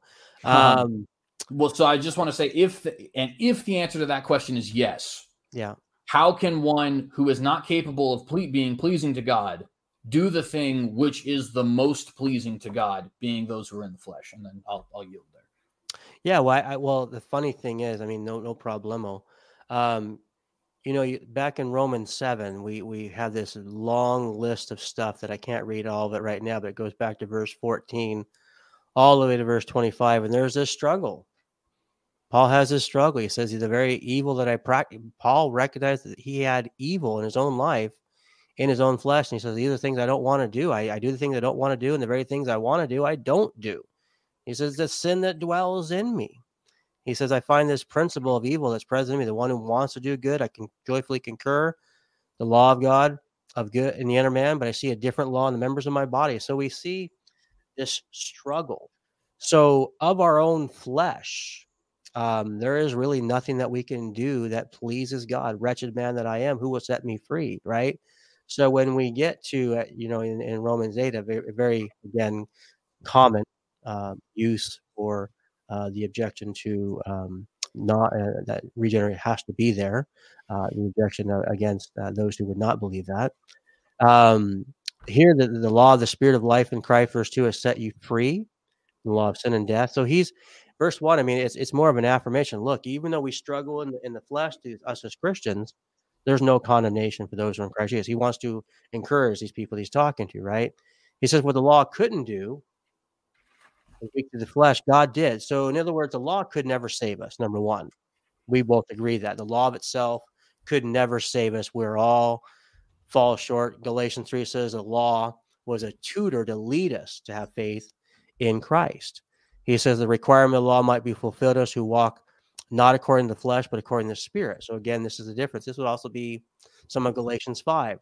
Don't walk after flesh, but walk after the fruit of the Spirit, talking about that kind of lifestyle. But if you keep reading, it says, for the mindset in the flesh is death. So where's our mindset? The mindset in the Spirit is life and peace, because the mindset in the flesh is hostile toward God, for it does not subject itself to the law of God. It's not even able to do so. And those who are in the flesh cannot please God. This is interesting. So this is just a statement of fact. If we are living a life in the flesh, this is unpleasing to God. This is plain and simple. This is not talking about the separation of a Christian and non-Christian. This is a statement of fact. Everyone who walks after the flesh, this is not good.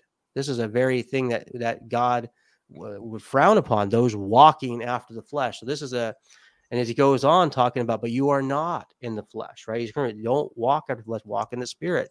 And he goes on talking about subjecting yourself to the ways of the Spirit. Can't get into all the full answer, but you keep reading verses 12 through 17. Now we're no longer in bondage, because now we have the Spirit who's now going to help us walk through this thing. That's not probably the best answer ever, but I know time is going, so I want to wrap it up there. Kelly and CJ, excellent first 25 minutes plus, 25 roughly plus. 3 minutes of bonus footage, after credits, Marvel style footage. So Kelly, CJ, again, great job. And the chat is very lively tonight as well. We've got a lot of questions coming in. And so I am all caught up.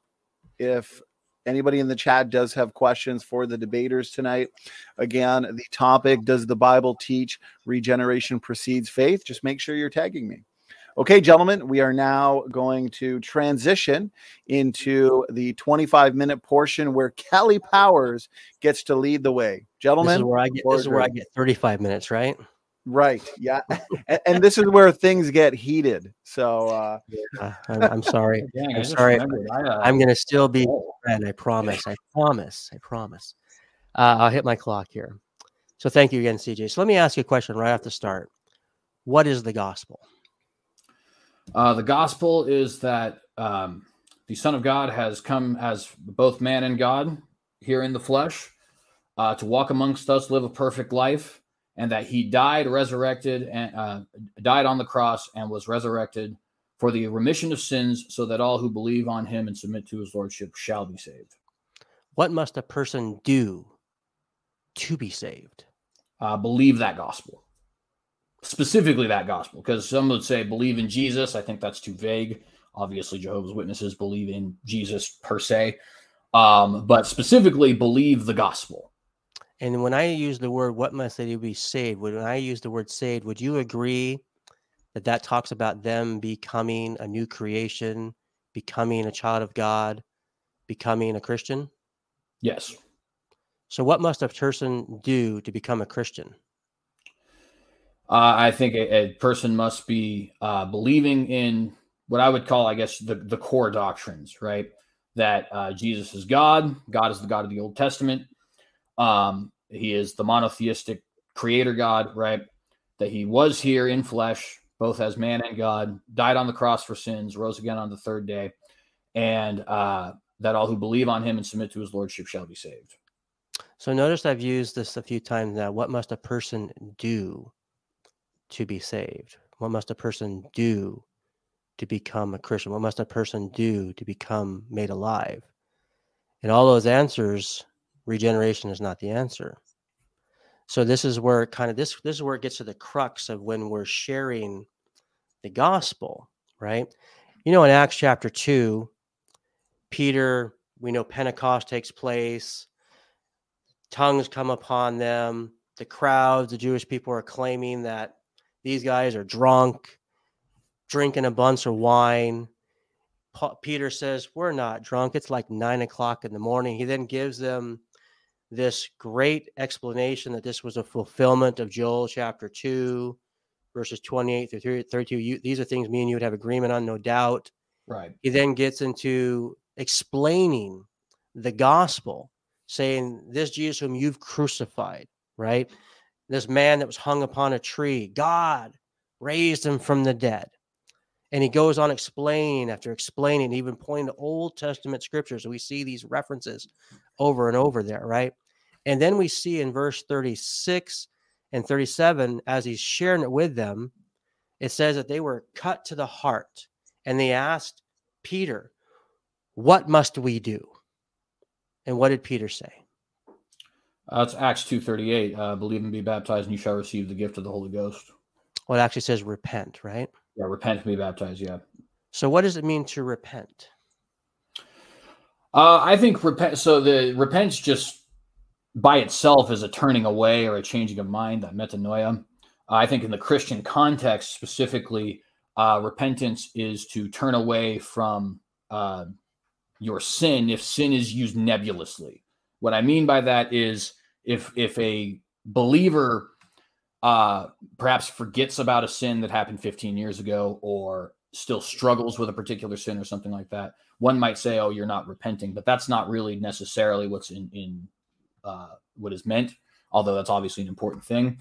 But specifically, it's turning away from the world, turning away from sin, turning away from a godless life and towards Jesus, and all that other stuff, of course, will fall into play, as Ephesians 2:10 says. So repentance would be to turn away from sin and to God. And in that context, if you remember correctly, Peter says, repent and be baptized. And we would have this complete agreement. We know the physical water is not what saves anybody, right? He's talking about this wash. You mean washed in Christ, of course. So our Church of Christ friends out there don't get all goony goo right now and thinking we're teaching something we're not. But Peter says, repent and be baptized in the name of Jesus Christ for remission of sins. And what does he say? What will happen when they do that? That they shall receive the gift of the Holy Ghost. So they'll receive the gift of the Holy Ghost after they repent? So as far as what he's laying out there, that would be correct. Now, I would say that there is a little bit of the, how do I put this? I'm trying to word it. I know what I'm trying to say. I'm just trying to word it so it's not nonsense. I talked earlier about this old idol argument that the Greek philosophers used. And the argument back and forth for the determinist and the non-determinist was already well established by 300 BC, right? And what the Stoics, who were determinists, said is that, well, the means and the ends are equally determined. And this was in response to Aristotle's, well, why is there why not just be idle? In other words, why is there this process, kind of like what you're talking about here, right? This process of believe and then, and so on and so forth. And Zeno of Citium had said that the reason for this was because you're predestined to the ends by way of being predestined to the means. And so what I would say here is you are predestined to the ends of a regenerate life. You are predestined to the ends of salvation. You are predestined to the ends of belief in Christ, all these other kinds of things, because of the means, which are that you believed in Jesus Christ. And obviously that would mean that the grace is coming beforehand. I also think I take Ephesians 2:8 to be a little bit more literal. And what I mean by that, not literal in the sense of the meaning is literal. We would both agree the meaning is literal, but literal in that the order is literal.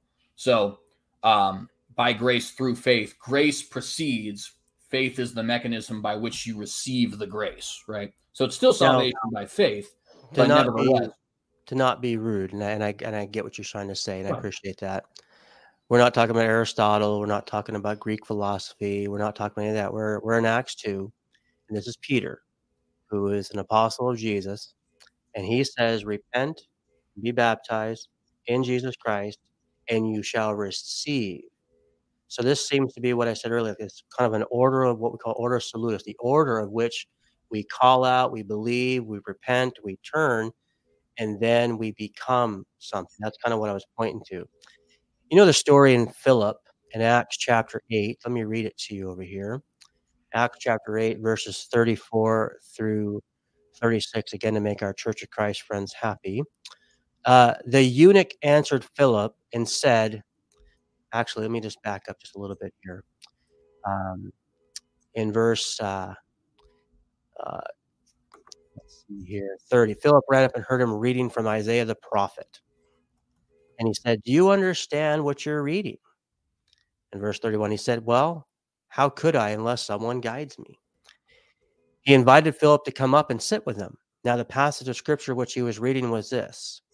He was led as a sheep to the slaughter, as a lamb before its shearer silent. So he does not open his mouth. In humiliation, his judgment was taken away. Who will relate to his generation? For his life is removed from the earth. Now, we both would agree. We know he's talking about Isaiah 53 here, right? The eunuch answered Philip and said, please tell me, of whom does this prophet say this? Of himself or someone else? Then Philip opened his mouth, beginning from this scripture, and he preached Jesus to him.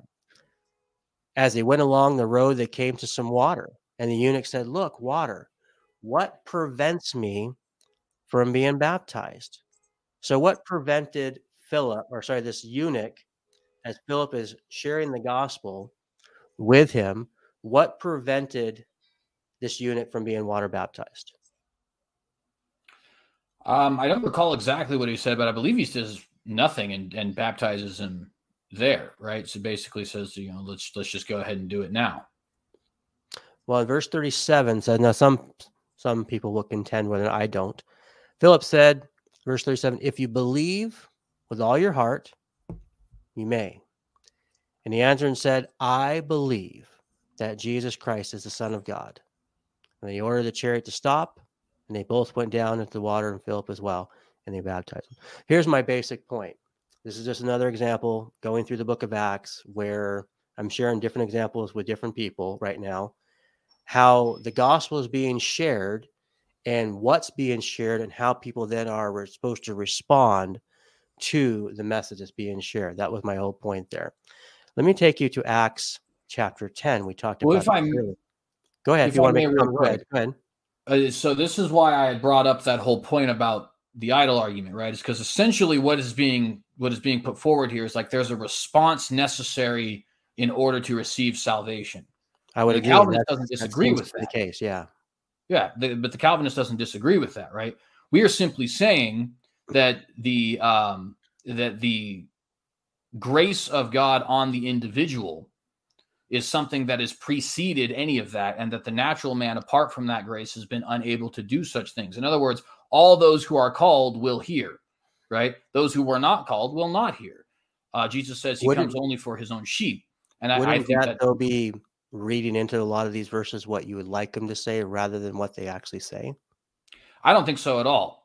In fact, I can only speak for me personally, but I was shall we say, desperately opposed to Calvinism. In fact, there are videos of me probably 2020, 2021, arguing against people who would label me with the term Calvinism, because I was, I have described myself as being dragged kicking and screaming into Calvinism. I did not want it to be true. So for me, it's like, I could see why somebody might believe that. That sounds very loving.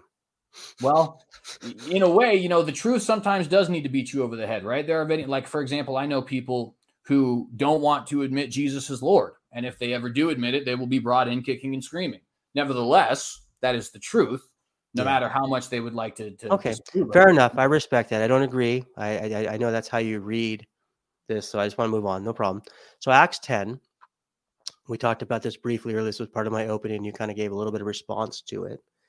In Acts chapter 10, it says, there was a man at Caesarea named Cornelius, a centurion of what is called the Italian cohort, a devout man and one who feared God with all his household, and gave many alms to the Jewish people and prayed to God continually. Would you, of your opinion, based on what we read in Acts 10, believe that this guy was one who generally was praying to God, one who had general, like real fear for the Lord, or would you think this was counterfeit? I wouldn't have any reason to suggest it was counterfeit. I think that he was probably at least as genuine as he could be, seeking after God. Okay. So right there, now not to try to pin you in a hard way, but you just said it right there. So he is a genuinely honest guy, seeking the Lord, fearing God, praying to God, and yet and I know he wasn't regenerated. So how could that even be possible? Well, because I wouldn't necessarily agree with that statement. I'd say that I think the efficacious grace of God is certainly present in his life. First off, we see where it ends up going, right? So that certainly would seem to indicate that the efficacious grace of God is present in his life. But then there's also the question, why is he praying? Are you saying he's regenerated right there, or did it happen later? I think there might be a physical experience of being baptized by the Holy Ghost, as you might say. Obviously this kind of thing was accompanied by signs and wonders in the apostles' days. But as far as the regeneration unto salvation, I think he must be, right? He's praying. He's doing the things which Paul said in Romans chapter 3:10 that the unregenerate man does not do, seeking after God, being righteous and things like that. You use the word he must be. So this is where I have to, as a friend, say to you, that's where you have to read the lenses that you have into that text to make it make sense. Because we know as Peter goes on preaching to Cornelius, he is not a Christian yet. He's not a believer in Jesus yet. We know that Peter gives him the gospel later on, the death, burial, and resurrection, and talks about all who believe in him will receive forgiveness of sins. And then they receive the gift of the Holy Ghost. And Peter acknowledged that's when they received. So prior to that, he didn't believe in Jesus. He didn't have the gift of the Holy Spirit. And yet he is an unregenerate man, as you just said in your own words, one who is seeking after God. Well, I think that last part I would disagree with, because as far as the being, now I freely admit, like I said earlier, we do believe that there is a order here that God has laid out, his ends and his means both being equally predestined, right? I won't get into the whole thing again, but nevertheless, everybody heard what I said there, right? You're predestined to get well because you're predestined to go to the doctor that has the answers. But with that being said, I think that, you have a couple of questions here. Why is he seeking after God? I'm not asking this in the sense to answer. I'm asking it. That's fine. Right? I'm good with that. And, we have passages like, I think, Romans 8:7, Hebrews, which talks about you can't please God without faith, Romans 3:10 and stuff like that, which are all saying that seemingly should not be a thing that's possible, right? Mm-hmm. None seeks after you, God. None does according to where you're coming from. That's your view, right? Right. It is, so when he says Romans 3:10, that none seeks after God, I think that there's two things that can possibly mean. One is just a falsehood, which is ultimately literally none. Or one would be, and I think this is right, the non-believer, right? So if he's seeking after God, at least to some extent, he must be a believer. And we know that ultimately that is true. I mean, you don't pray to something you don't believe in, right?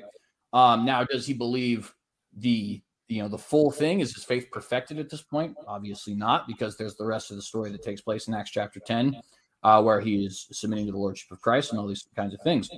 But why is he praying? Why is he seeking after God? Why is he doing these things which non-believers, according to the scriptures, don't do? I think when we see the ends of this, we see the reason why. The efficacious grace of God is present. Well, I would submit to you that, again, as I've demonstrated before, we are instructed in Scripture. Even unregenerate people are instructed to seek after God, and there were people who did seek after God, and prior to being even regenerated. And here's a classic example of Cornelius, a perfect 100%. There's no way around it. He's not a Christian. He's not regenerated. He is one who fears God, seeks God, as you were saying. But what's interesting is yet you asked the question of why. How could that even be possible, right? Because it is possible. That's what we're talking about. The scriptures are all working together. We have to be careful not to read this verse over into this context and this verse. We have to look, what is the immediate context of what we're looking at right now? And as Peter goes on to give Cornelius and those men with him the death, burial, and resurrection, we then know when they receive the gift of the Holy Ghost, the Holy Spirit, this is when they would receive the gift of eternal life in their hearts. Let me read to you Acts 15, where I mentioned earlier in my opening, where Peter's defending these guys. He says in Acts 15, 7, he says, "Brethren, you know that in the early days God made a choice among you, that by my mouth the Gentiles would hear the word of the gospel and believe. God, who knows the heart, testified to them, giving them the Holy Spirit." So they were given the Holy Spirit, not before, but after. "Just as he also did to us, he made no distinction between us and them, cleansing their hearts again by faith." So this is the consistent theme that I'm pointing out in the book of Acts. So I just want to move on from that. You've shared, I've shared. We'll let the audience kind of go from there. In Acts 16, you know the story with Paul and Silas. Right. They're in prison. They're in jail.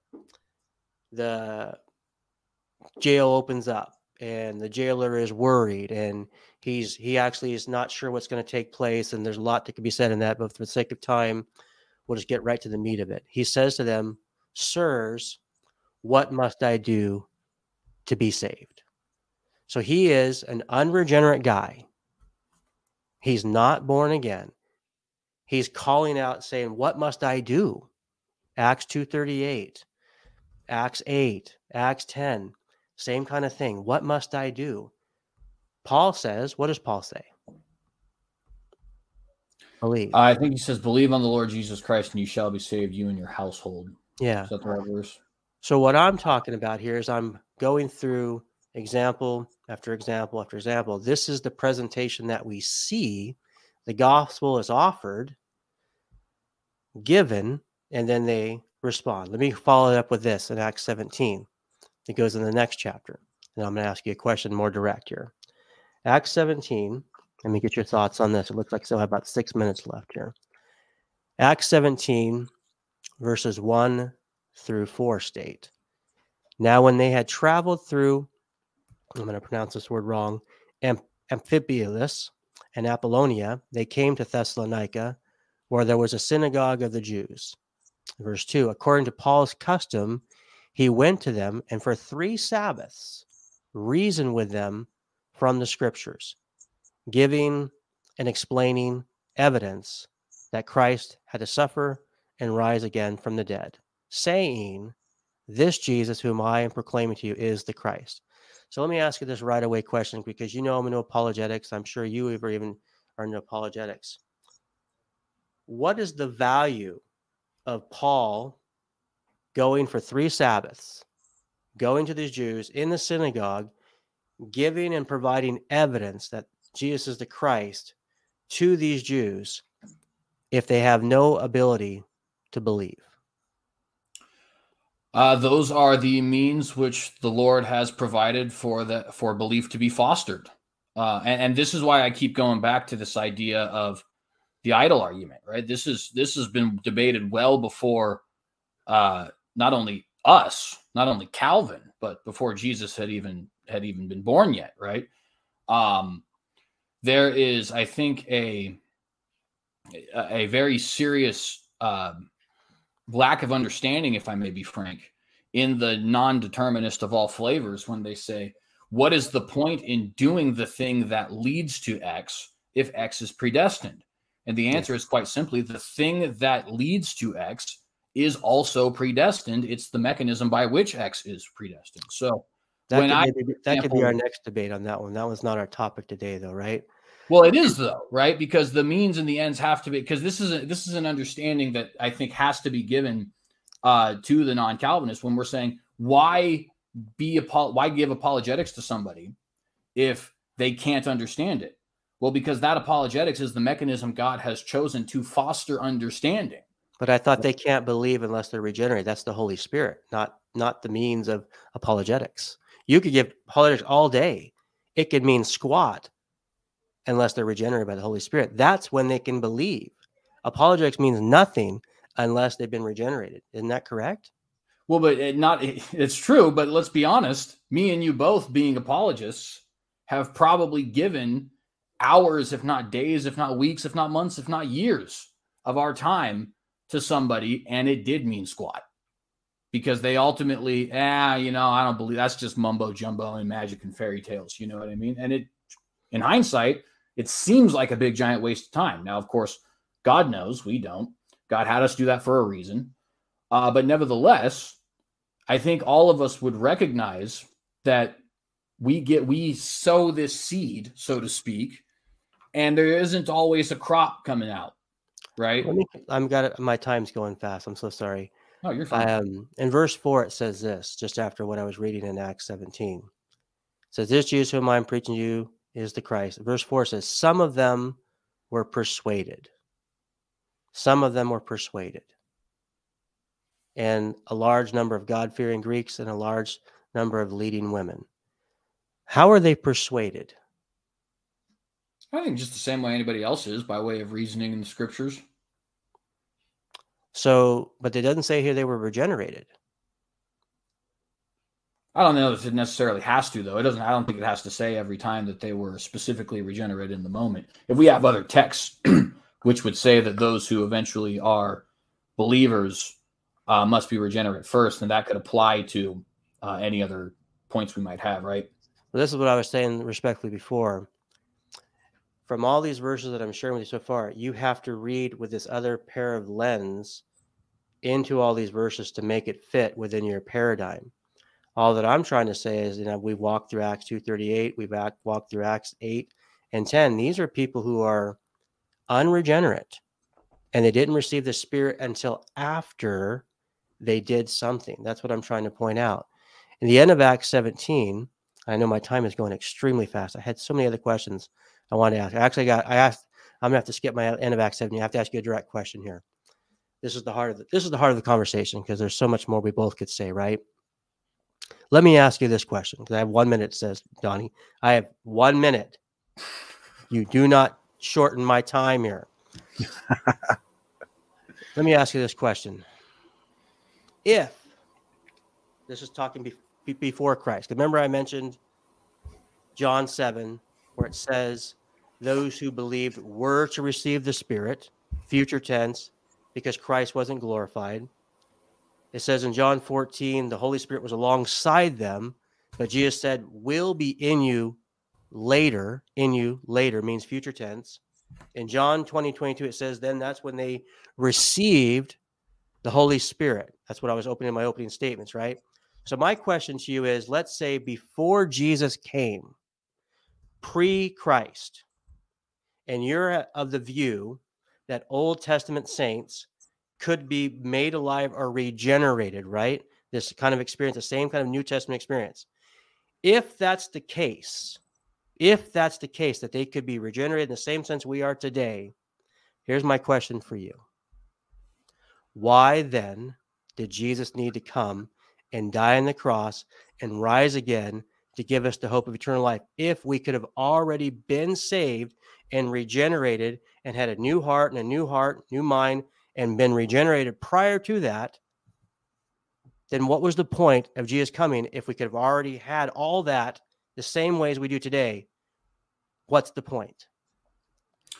The point would be that the salvation they had, the atonement that they received, the impartation of righteousness that they received, and etc., was not made effectual in their lives or in earth in general until that moment took place, right? So in other words, the atonement sacrifice has to take place. Their faith is just as valid as our faith because it will, just as ours is valid because it has. But just one clarification, weren't they regenerated as we would be today? Yeah, that regeneration is only taking place, though, because there is a sacrifice which is to take place. So if there was no sacrifice to take place, there'd be no regeneration. Here's what I'm trying to press on. They would have been saved from their sins. They would have been made alive. They would have been regenerated. Therefore, Jesus wouldn't have had to come. We could have been easily saved and regenerated prior, if the order salutis is correct, what you've been saying so far. I don't think that would work out, though, because they only have atonement because there is an atonement sacrifice.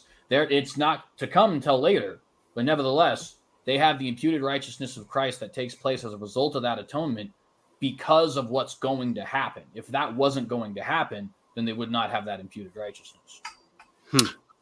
Gentlemen, that is the end of the discussion. So a little bit over 50 minutes. Time really has flown by. We're over 2 hours now. Comprehensive debate. Great job. Great work from the both of you, Kelly and CJ. You both also kept it very professional and cordial and gave me a very easy job in terms of moderating. So to the audience, we have 10 more minutes basically until we're going to shut down the Q&A. I've already got more than enough questions to keep us busy for 25 minutes. So with that, CJ, you get the first 5 minutes for your closing statement. And so whenever you're ready, brother, go ahead. The floor is yours. Thank you very much. So I would like to bring together the threads of this conversation, if I may, and see if there are some reasonable conclusions for us to reach. So the first thing that I want to point out is we had a lot of conversation over what is said in Romans chapter 3, verse 10.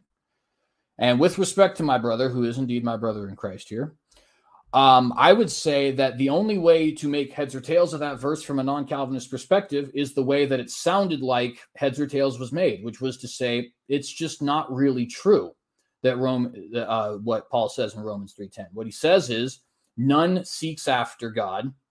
Of course, he says other things like none are righteous, none does good, no, not one. And the context here seems to be, in my opinion at least, very plainly those who are not regenerate, those who are not saved, those who are not believers. But if the non-believer can indeed seek after God, I don't think that Paul's statement means anything at all.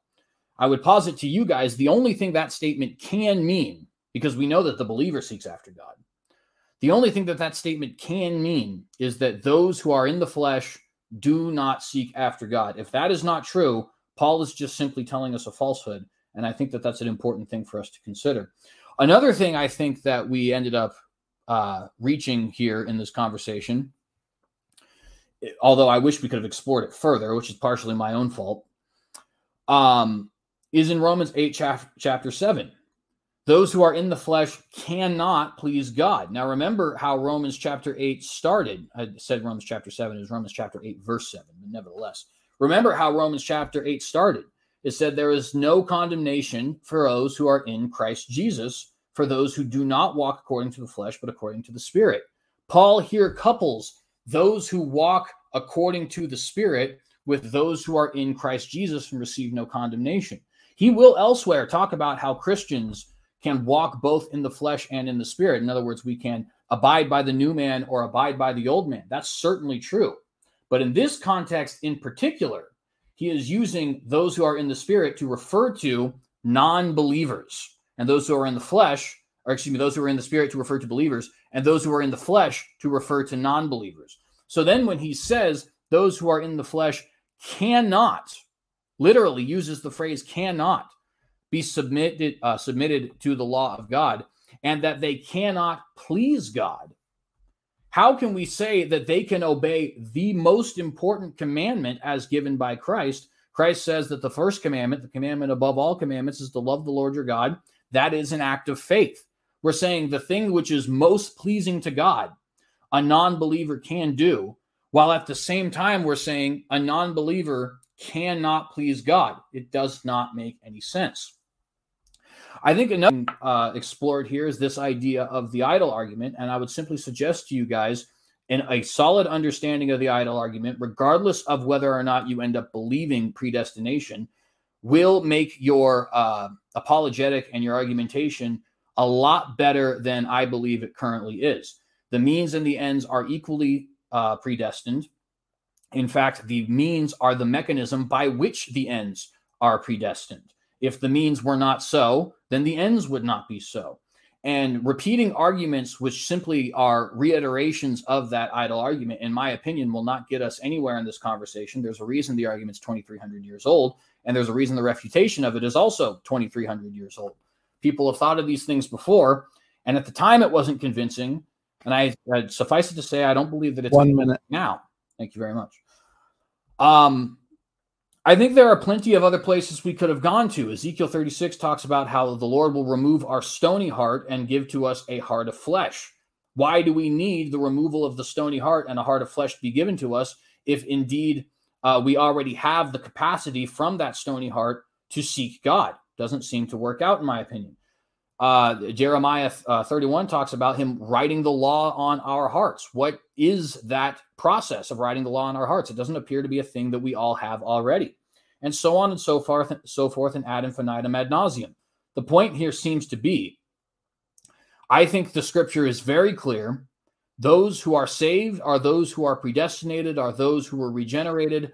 Grace precedes the faith, and faith is the mechanism by which we receive the grace. 10 seconds. I hope that I did a convincing job here tonight. If anybody has questions, join me on the after show here, and both of you guys are welcome there as well. This has been a fantastic conversation, and shalom. Thank you, CJ. It really has been a fantastic conversation.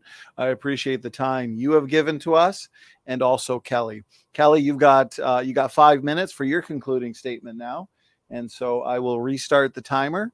And whenever you're ready, the floor is yours. Go ahead. I'll ask if you can put the slides back up. And hello. The slide. Okay, the slides are this. Okay, not yet. I'll put it up in 1 second. Just 1 second. Sure. Oh, yes. All right. I'll hit my clock here. Where'd we go? All right. Go ahead and start my clock, and you can put me on the screen for a second. Well, first, thank you, Preston, for not Preston. I don't thank you. You crazy guy. Thank you, CJ Cox, for this great, respectful discussion. I really appreciate it. This has been good. One quick comment of what was just brought up, Ezekiel 36 and Jeremiah 31. Those are both pointing to the new covenant. And this is what Jesus was actually pointing to in John 3, talking to Nicodemus. Said, are you not a teacher of Israel? Do you not understand what I'm talking about, which the Son of Man was coming to usher in those kind of things? If you put my slides up, that'd be great. Thank you so much. And okay, here we go. And there we go. Now, as I was mentioned earlier, this is really, and this is the crux of a lot of what's going on here. In John 7, this is John who writes this. He talks about this, what Jesus said, if anyone is thirsty, let him come to me and drink. He who believes me, as the scripture said, from his innermost being will flow rivers of living water. What is he talking about? John answers, but this he spoke of the Spirit, whom those who believed in him, this is currently, were to receive. So there were people who were believing in Jesus, but they did not have the Spirit. Why? For the Spirit was not yet given. This is the new covenant. This is the New Testament. This is what we read, as mentioned a moment ago, Jeremiah 31. This is what's going on. For Christ was not yet glorified. Jesus says he abides with you. That word abides is the Greek word para, means alongside, and will be in you, future tense. We then know after Jesus was resurrected, this is then when they received the Holy Spirit. As I was mentioning earlier, John 1, this is important. This is what we get the ordo salutis here, meaning the order of salvation. Jesus being the true light, he did come. He came into the world. Many people, of course, rejected him, but not all of them. It says in verse 12, as many as received him, to them he gave, that word gave here, the right, dunamis, to become, ginomai, to become something they were not. They became children of God. Why? Because they received Jesus and believed in his name. They were not born again or becoming children of God because of their blood or their nationality, not because of their own flesh or their own will that they could muster this up to make themselves born again. This is a work of God, but we are called, and here John gives it. This is not my opinion. It says here, to those who received him, he gave the right to become. They became something they originally were not. As I was mentioning earlier, we see these scriptures with the Samaritan woman. He lays it out and gives her this order here. Samaritans believe not only because of the woman, but because of Jesus. Jesus says here, if you believe Moses, you would believe me. Thomas was a doubter, but yet Jesus revealed himself to him, and then Thomas became a believer. John said he wrote these things so that you may believe that Jesus is the Christ. There's an indication here that they could believe. Cornelius, as we recognize, was a God-fearing man, but yet he was not regenerated. He was not a believer in Jesus yet. Even with the discussion of Acts 2:38, the recognized discussion was they repent, they believe in Christ, they then receive the gift of the Holy Ghost. Now, over here in Acts 17, we see again Jesus being proclaimed to the Jews and the Gentiles, and they were persuaded. They weren't born again or regenerate to believe. They were persuaded by what Paul was sharing. In Acts 17, Paul says here, God is declaring to men that all people everywhere should repent. Should repent. This is not a choice. We are all called to repent. It says here they were given furnished proof by raising from the dead. Other people were sneering them, but it says, we'll hear you again. Some men joined and believed. As I wrap up here, what is the gospel? The gospel is the power of God for salvation to what? Everyone who believes. When you believe, you become a child of God. Faith is not of ourselves. It's trusting in the Lord and him alone. And it's the good news of the gospel. And therefore, I conclude with this, as I would say with Paul, we beg you, we implore you, be reconciled to God. Thank you. Kelly Powers, thank you so much for that 5-minute concluding statement. Gentlemen, that wraps up the opening statements, rebuttals, discussion, and concluding statement. So again, Kelly and CJ, great work. That really was a fantastic debate and comprehensive as a debate on this topic should be.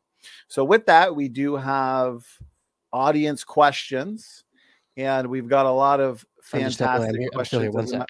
Yep. Take your time. If you gentlemen, I know we've been going for 2.5 hours. If you wanted a couple-minute break to go to the restroom or something, fill up your water, thank you. We can do that. Totally up to you, gentlemen. Well, regardless, I'll go over a couple announcements. So if you wanted to do that, go ahead, and then we'll do the Q&A in just a minute here. So tomorrow we are back. We're going to have a lot of people have been looking forward to this debate. I'm looking forward to it. I'm excited for this. So T-Rock and Grayson, both frequent debaters, experienced debaters in the creation versus evolution world. And so T-Rock taking the young earth creation position. He and Grayson, they'll be debating tomorrow at 9. Is there evidence for a young earth? And so make sure you're here for that one. Tonight, of course, we've had the great Total Depravity debate.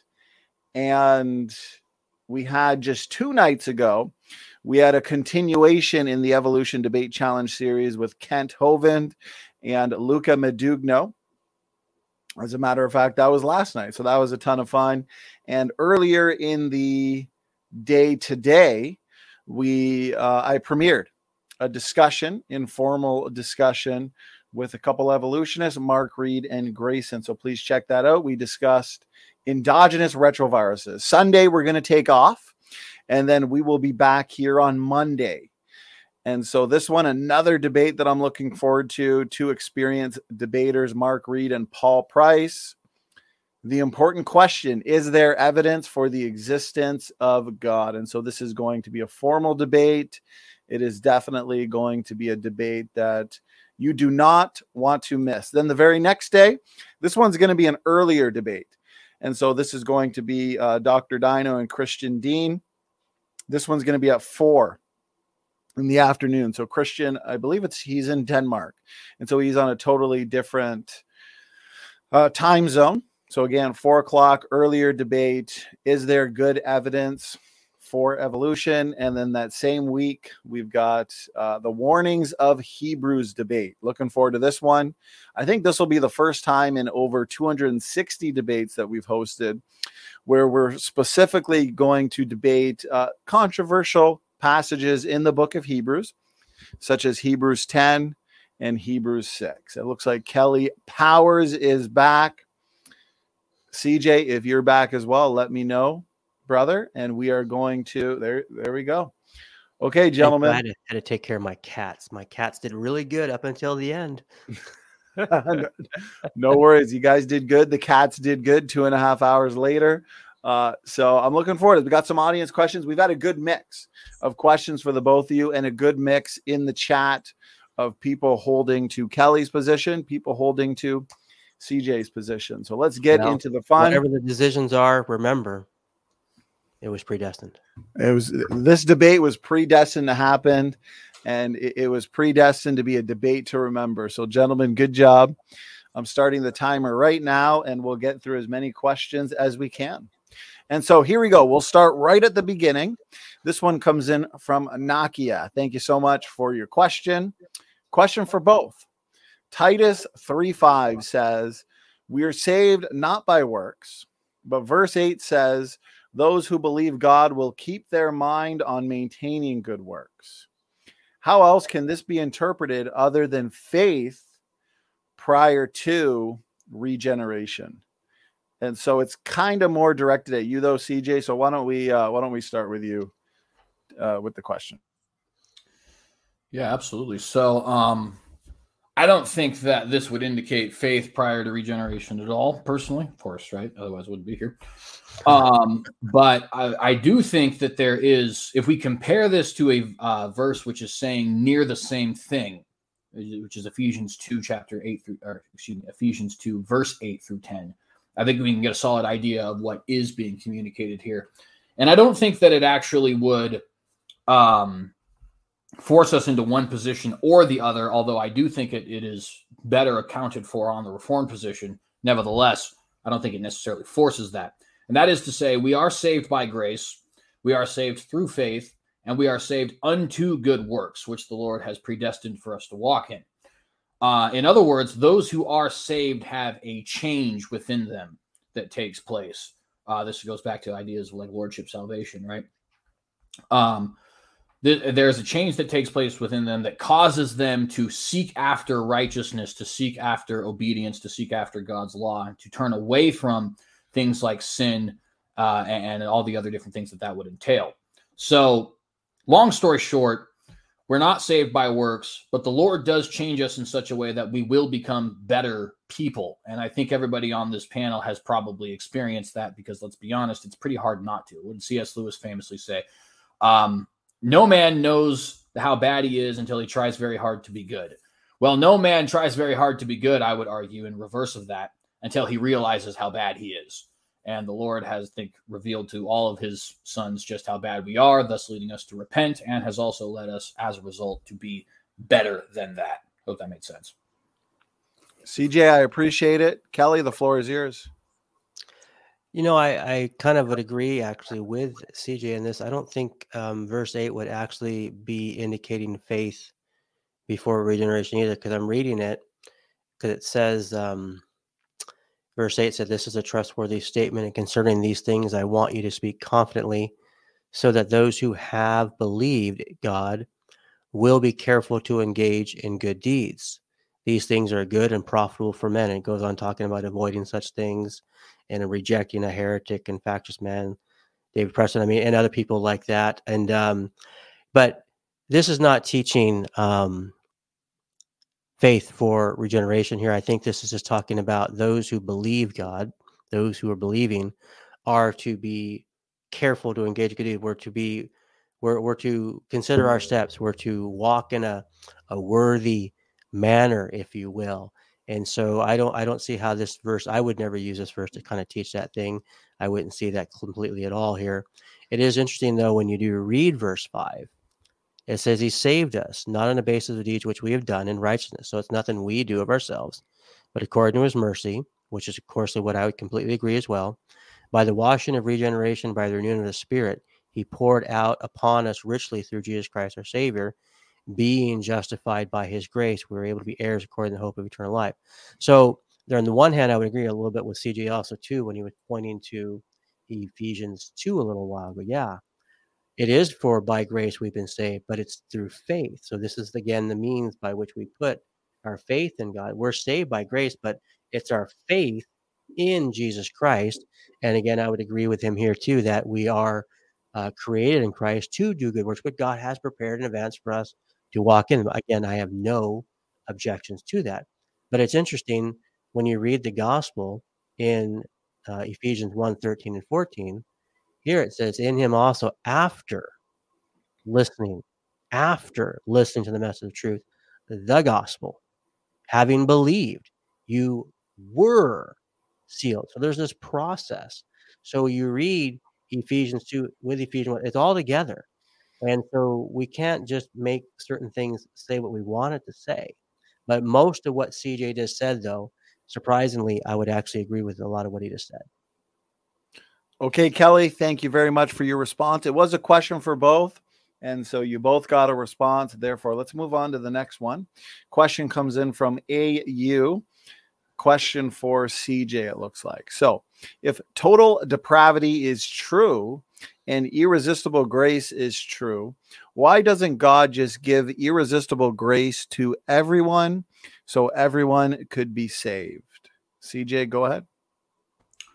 There's actually two answers to this. I'll try to be very quick with both of them.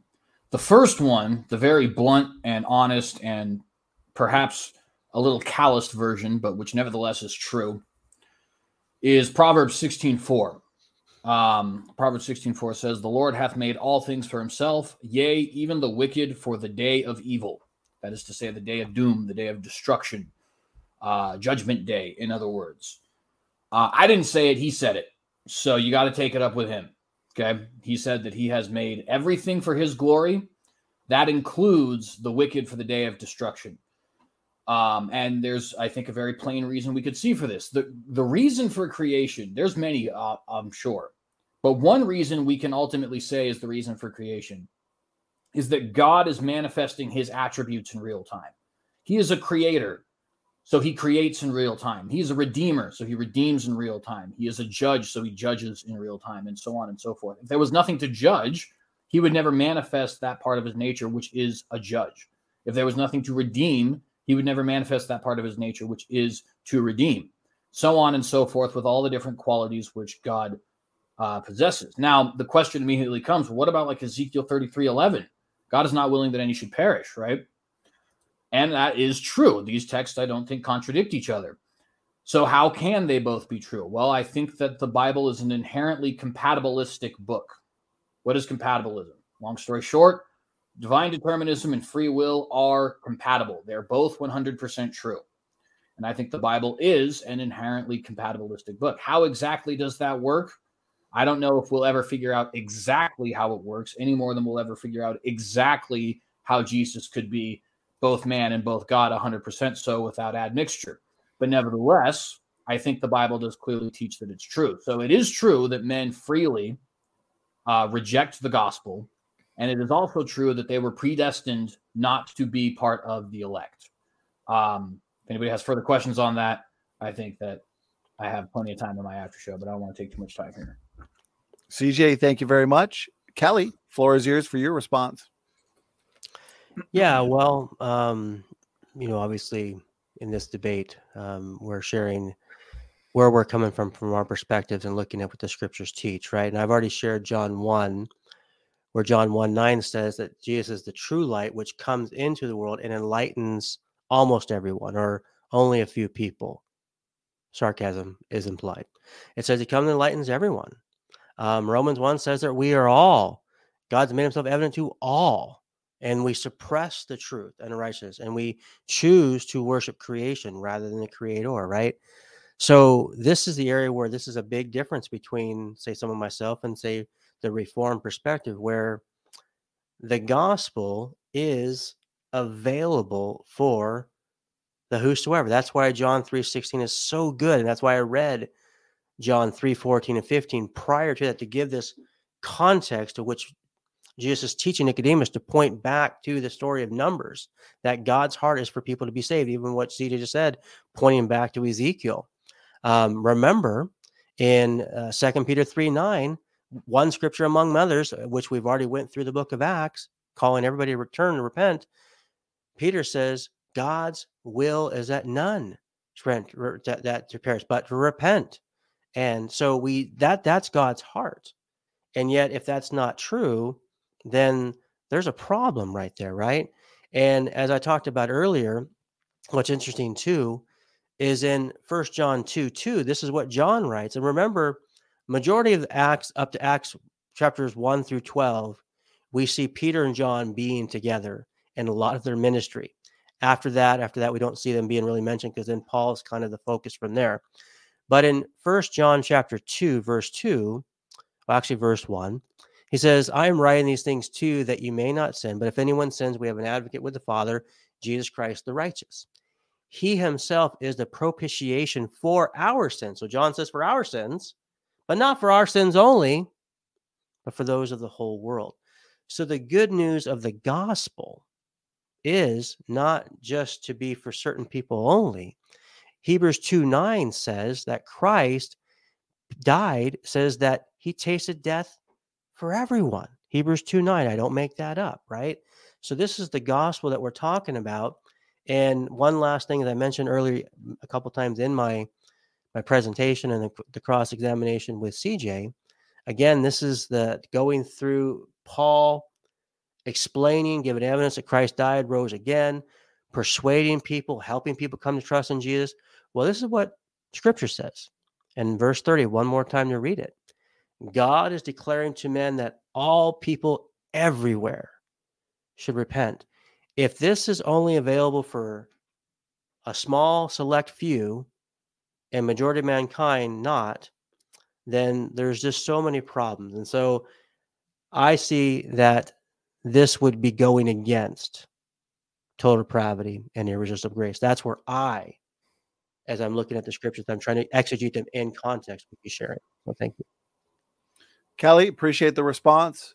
CJ, this question was for you specifically, so you can have the last word. Go ahead.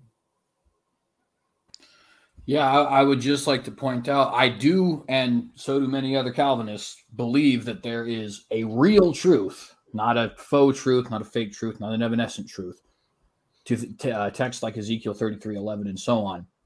But there is equally a lot of very real truth in other statements throughout Scripture, which seem to suggest precisely what it is that we, the Calvinists, are talking about. Again, Proverbs 16:4, he said, he has made the wicked for the day of destruction.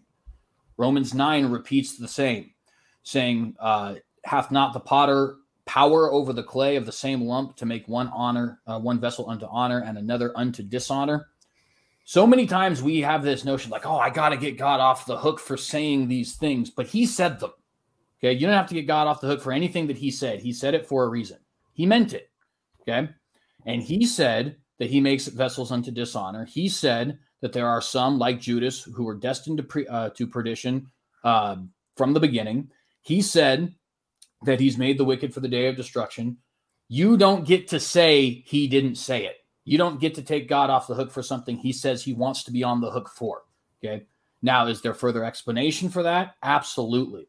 But when people want to say things like, oh, well, that's just, you're just reading in some like cool capriciousness of God. Absolutely not. But you got to, I'm taking Ezekiel 33:11 to mean something. You got to take Proverbs 16:4 to mean something as well. Right. And I'll just kind of leave it there. Thank you very much for the final word there, CJ. I guess since Kelly's best friend in the YouTube world, David Preston, had several honorable mentions, we'll get one of his questions in here, and we'll consider this the epic round 2, the much anticipated round 2 between Powers and Preston. Oh, SoCal only Preston, if it's predestined to happen. I think so, and he's coming at you, I Kelly. would be happy if it was, to be honest, but I don't think he will debate me. But that's just me. That's me. But much love to my David friend here. Much love. Much love. Well, your David friend's coming at you with a left hook, Kelly. He's asking. I love all my heretic friends out there. So there we go. All right. So the question says, how could the Old Testament... Oh, so are you the moderator now? You're going to read the questions? Oh. I'm just kidding. Kelly's taking over, guys. If you want to do the honor, go ahead and read your own question. Well, you can read it, and then I'm going to read it because I also read it when I read it. That's true. That's true. Okay, I'll read it verbally. You be the moderator. Audibly, I'm so sorry to step and then on you your read tongue. it in your mind. I appreciate it, Kelly. It's been fun, serious, sophisticated, intelligent, scholarly, all the above. This debate. So, question for Kelly's coming at you with the left hook, and he is asking, how could OT saints have been given eternal life if they were not regenerated by the Holy Ghost? And he cites John 7 and Titus 3. Sorry. I just keep thinking that Preston really needs to get a late night stand-up show because he keeps getting funnier and funnier. That last comment over there, I'm so nervous. Anyway, it's great. It's a beautiful thing. Humor is a good thing, guys. All right. So now I'm going to read. How could the Old Testament saints have been given eternal life if they weren't regenerated by the Holy Ghost? John 7:38. Well, that's the thing. I mean, SoCal, why don't you actually go read what it says, my friend? I mean, I read it earlier. Let's read it again. John chapter 7 states the following. I mean, this is John the Apostle. This is not Kelly Powers. John wrote, says, now on the last day, the great day of the feast, Jesus stood and cried out, saying, if anyone is thirsty, let him come to me and drink. He who believes in me, as the scripture said. So he who believes, present tense, as the scripture said, from his innermost being will flow rivers of living water. But this he spoke of the Spirit, whom those who believed in him, future tense, were to receive. The Spirit was not yet given because Jesus was not yet glorified. So the distinction is, in the Old Testament, people were always saved by faith. I know you can't grasp that. You think they were saved by faith and works. That's heresy. It was not. Habakkuk 2:4, which is backed up by Paul in Romans 1:17. If he is the same guy who wrote Hebrews chapter 10, verse the last of the chapter, verse 38 and 39. Faith to faith we are to live by.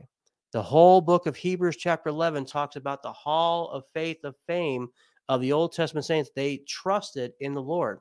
So the distinction would be this. As talked about with City earlier, Abraham was declared righteous. It was imputed to him, but he wasn't necessarily changed of the within a regeneration. He was declared righteous.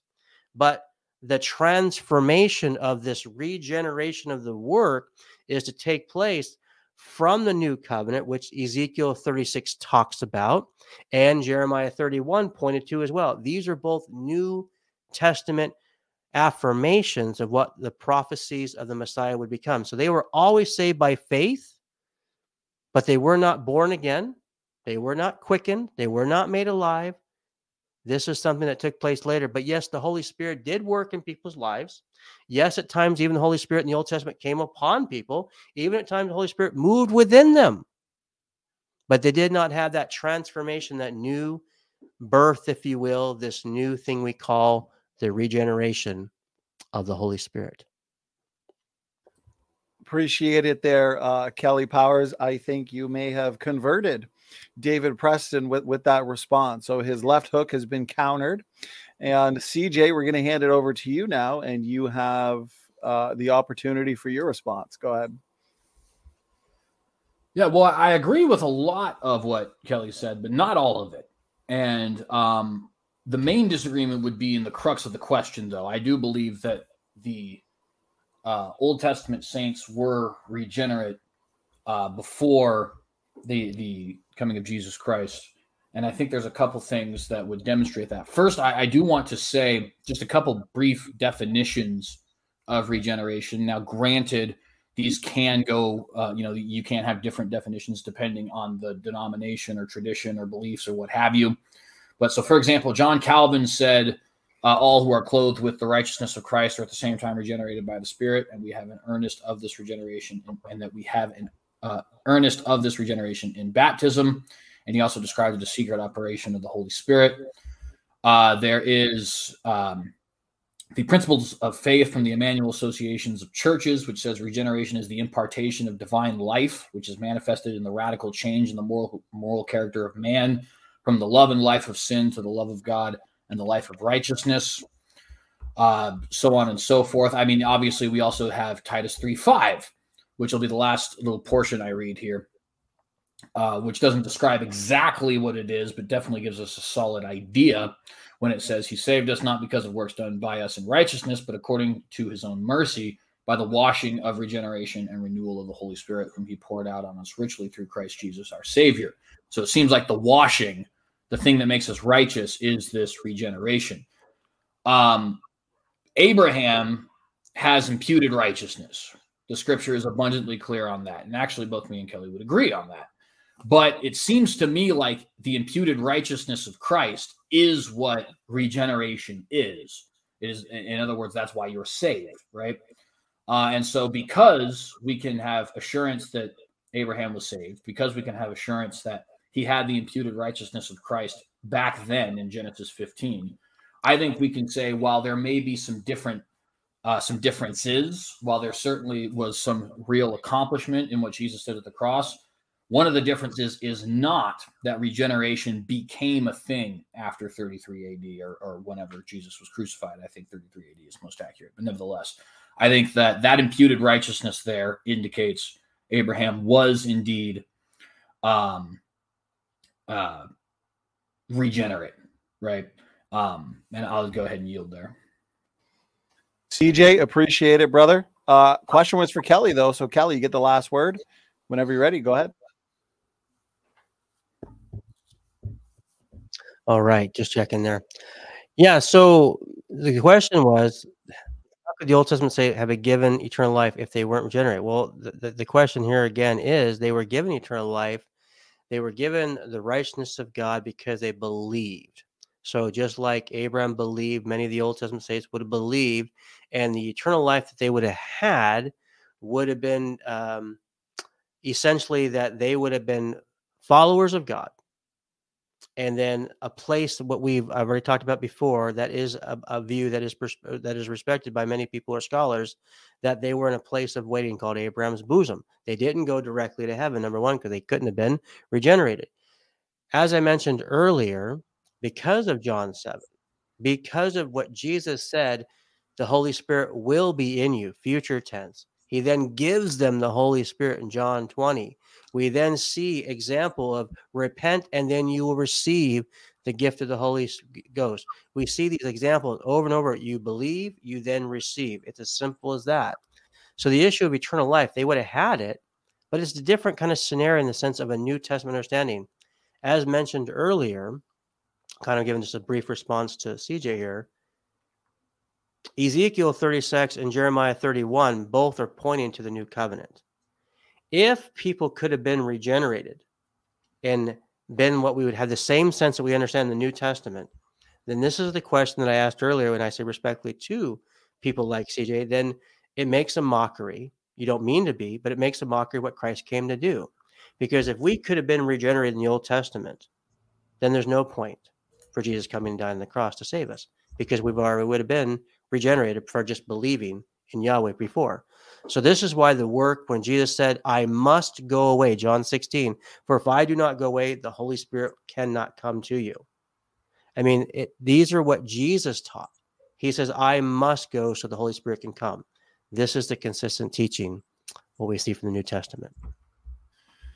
All right. I appreciate it.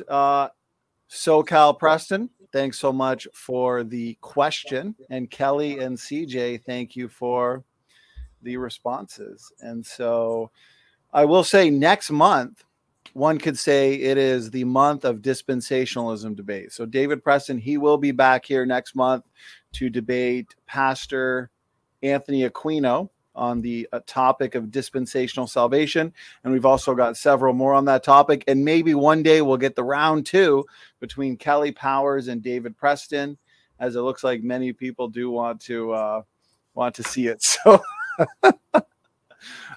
Truth Defenders, appreciate the question, brother. He's got a question for both. And so he is asking, when you pray for a person, how do you pray? God leave them alone until they turn to you on their own, or do you pray that God reaches them by any means? I guess Kelly started with the last one. And so if you wanted to, CJ, you could start with this one, but it's up to you, gentlemen. Well, my answer will be very short. I pray, similarly to what Truth is saying here, bring them to repentance, bring them the gift of repentance, make them a daughter or son, things of that nature, right? But I also do always end with, your will be done, or if it be your will, because I do freely recognize that whatever it is that is going to take place after this prayer, it must be within the confines of the will of God. And so, yeah, it's it's kind of as simple as that. Lord, please bring this person to repentance and to see you as the Savior. Please do whatever it is that is necessary to bring them to salvation. Nevertheless, not my will, but your will be done. Thank you, CJ. Kelly, floor is yours. Go ahead. You're unmuted. Well, it's an interesting question.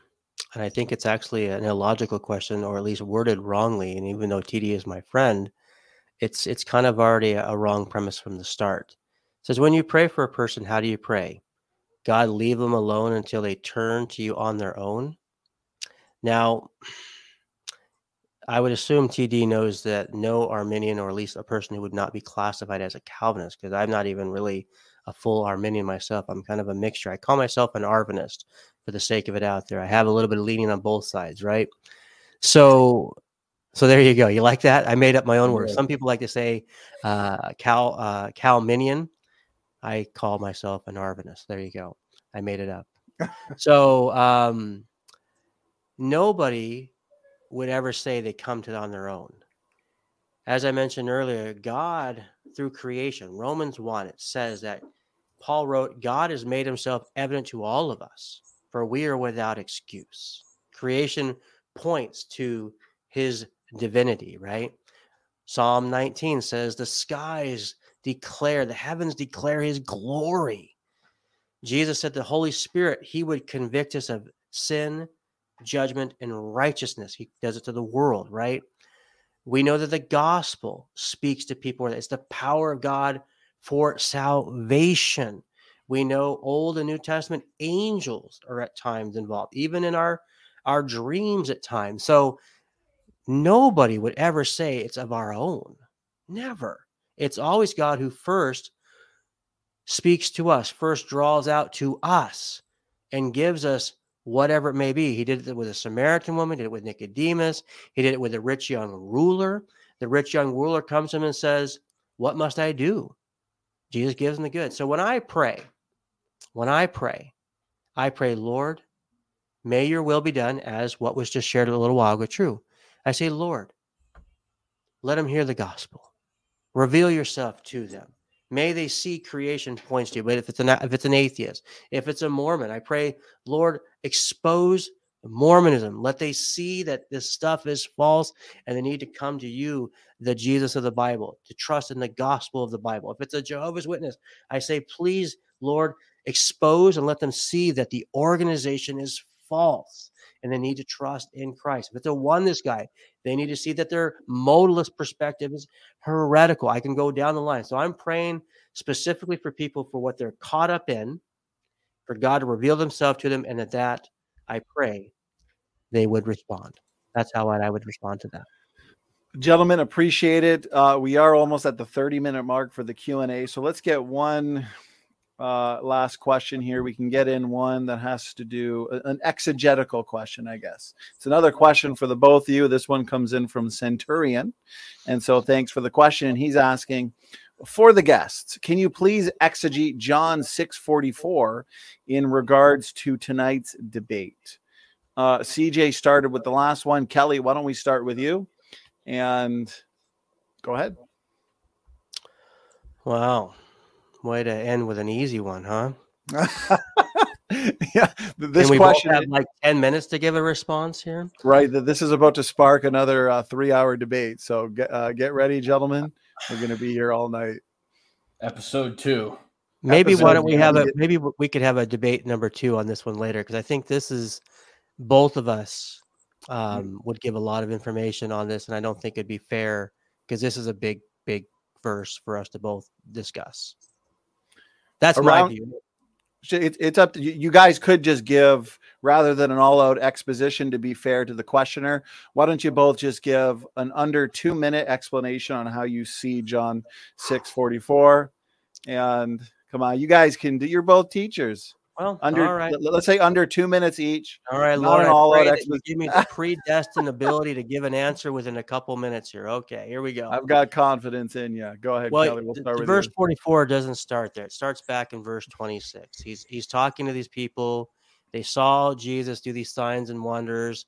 Jesus says, because you ate of the loaves, you were filled. He says to unregenerate people, do not work for the food which perishes, but work for the food which endures to eternal life, which the Son of Man will give to you, which is that word didome, which is the same word that we get for grant as well.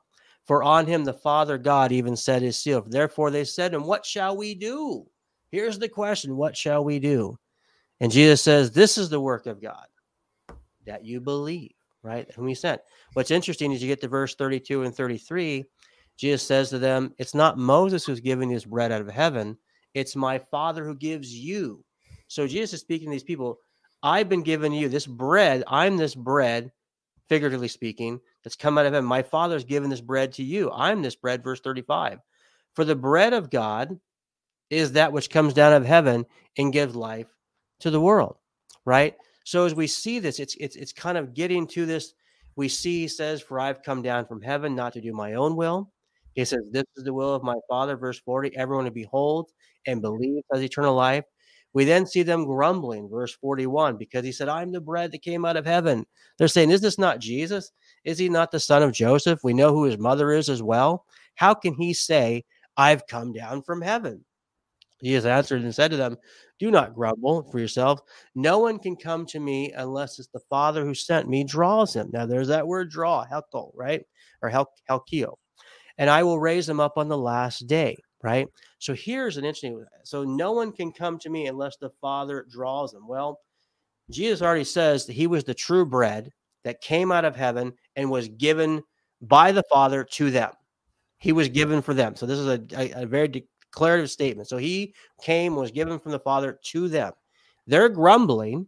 He says, no one can come to me unless the Father who sent me draws them. Well, how does the Father draw, right? Is it this dragging, or is it more of an enticing, persuasive, appealing, as you will? And I believe there's a lot of evidence to go with that. I can't give the Old Testament verses to talk about, but there's at least 3 or 4 verses in the Old Testament that talks about how God draws us, and it's not by dragging, it's by enticing or leading us. Verse 45 says, it is written in the prophets, they shall all be taught of God. Everyone who has heard and learned from the Father comes to me. So as I mentioned earlier in the response, no one comes to Christ on their own. No one. Of course, it's God who reveals things to us. God speaks to us through creation. He draws us through creation. He can speak to us through the gospel, through the evidence, as Paul did in Acts 17, the evidence of the resurrection and crucifixion of Christ, right? Persuading people. There's other ways as well, but no one just all just believes just because.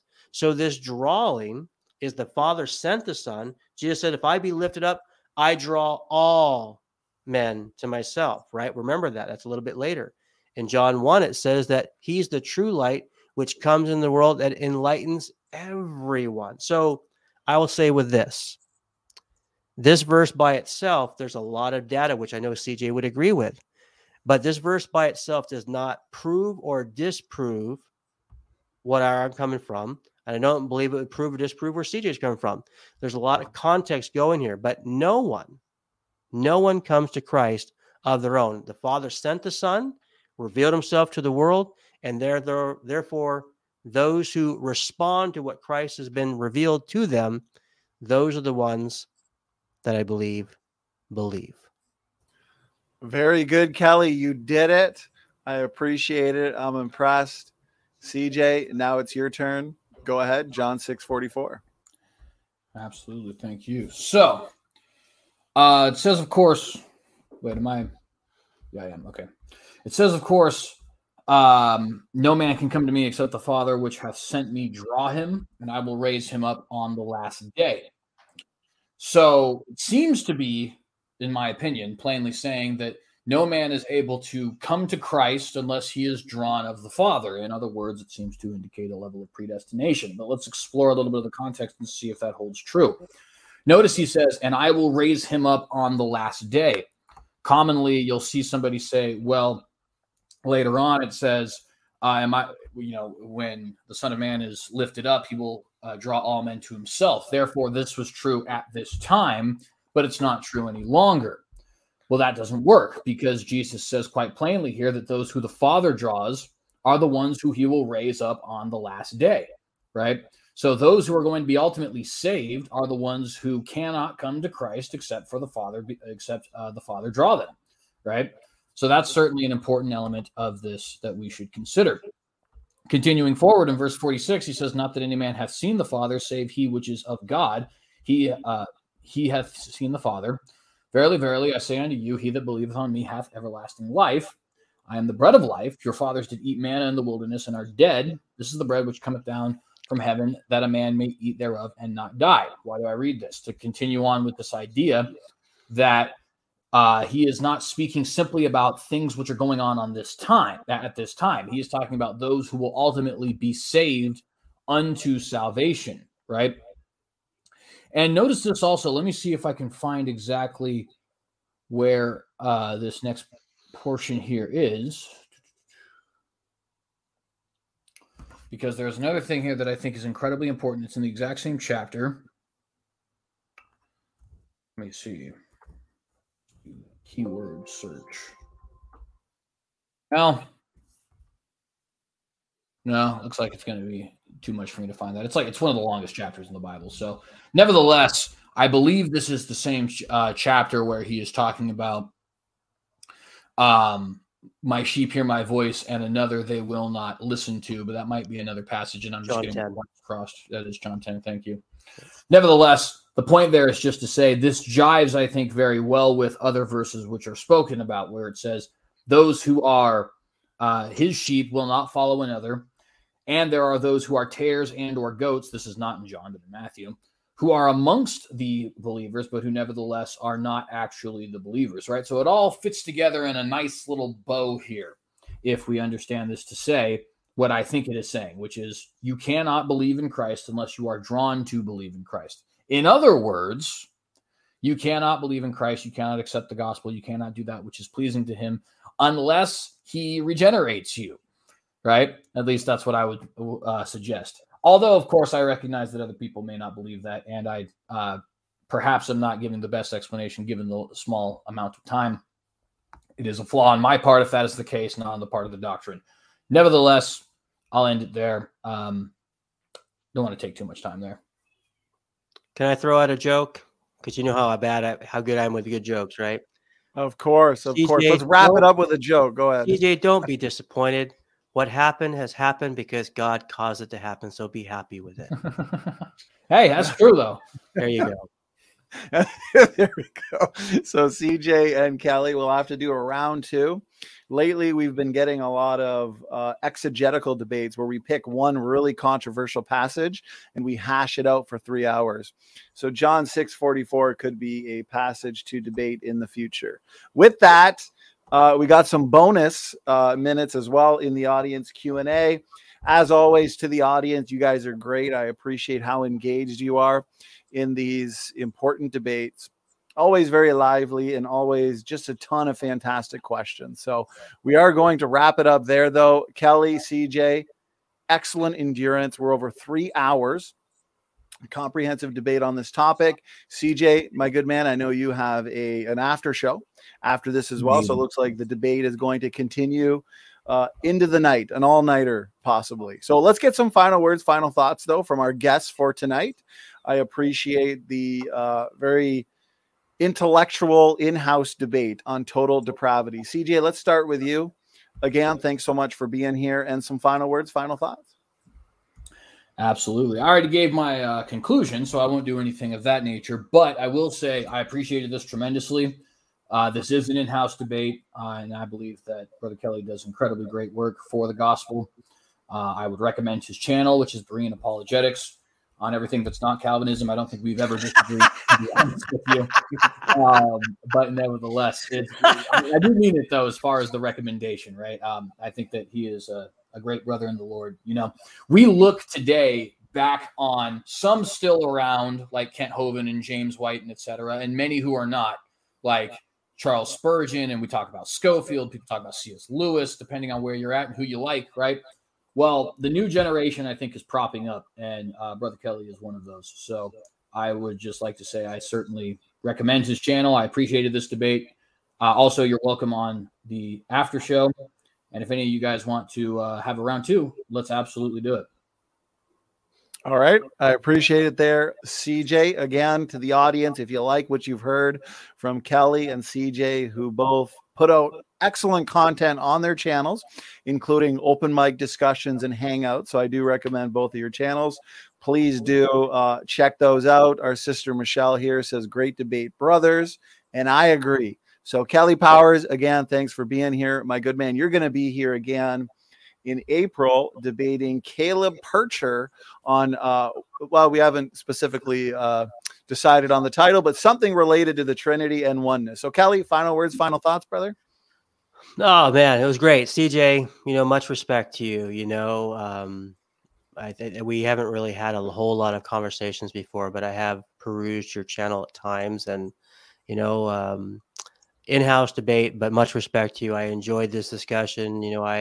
I believe you treated me with much respect, and I sure hope I did the same to you. And we had a really good discussion coming from a couple of different perspectives. And I think many people even out there, one of the things that I would always say is, try, and this is not directed to you either, it's just anybody out there listen, try not to be so focused on what you think you've been taught or where you're at with your denomination or whatever. Always be open, as the Bereans, the Bible says, right? Be always eager to hear both sides, always. And then go to the scriptures yourself. Don't assume what CJ says is right. Don't assume what I'm saying is right. You need to be responsible for yourselves, because that's what God predestined for you to be. Amen and amen. There's my last joke for the night. There you go.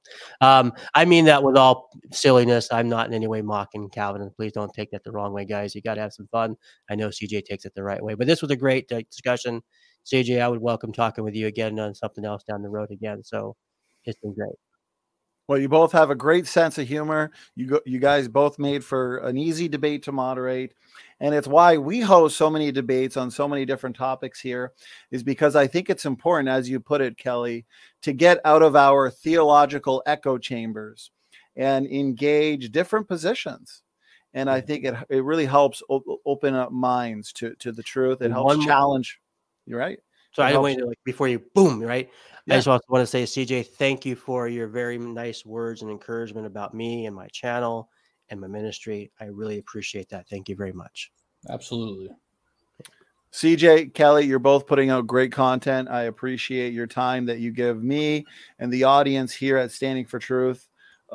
the time you give us for these debates. So with that, anybody who's interested, go head on over to the synagogue for the epic after show to this debate on total depravity. As for Standing for Truth, we will be back here tomorrow night, the great Age of the Earth debate. So with that, Standing for Truth is out. God bless all.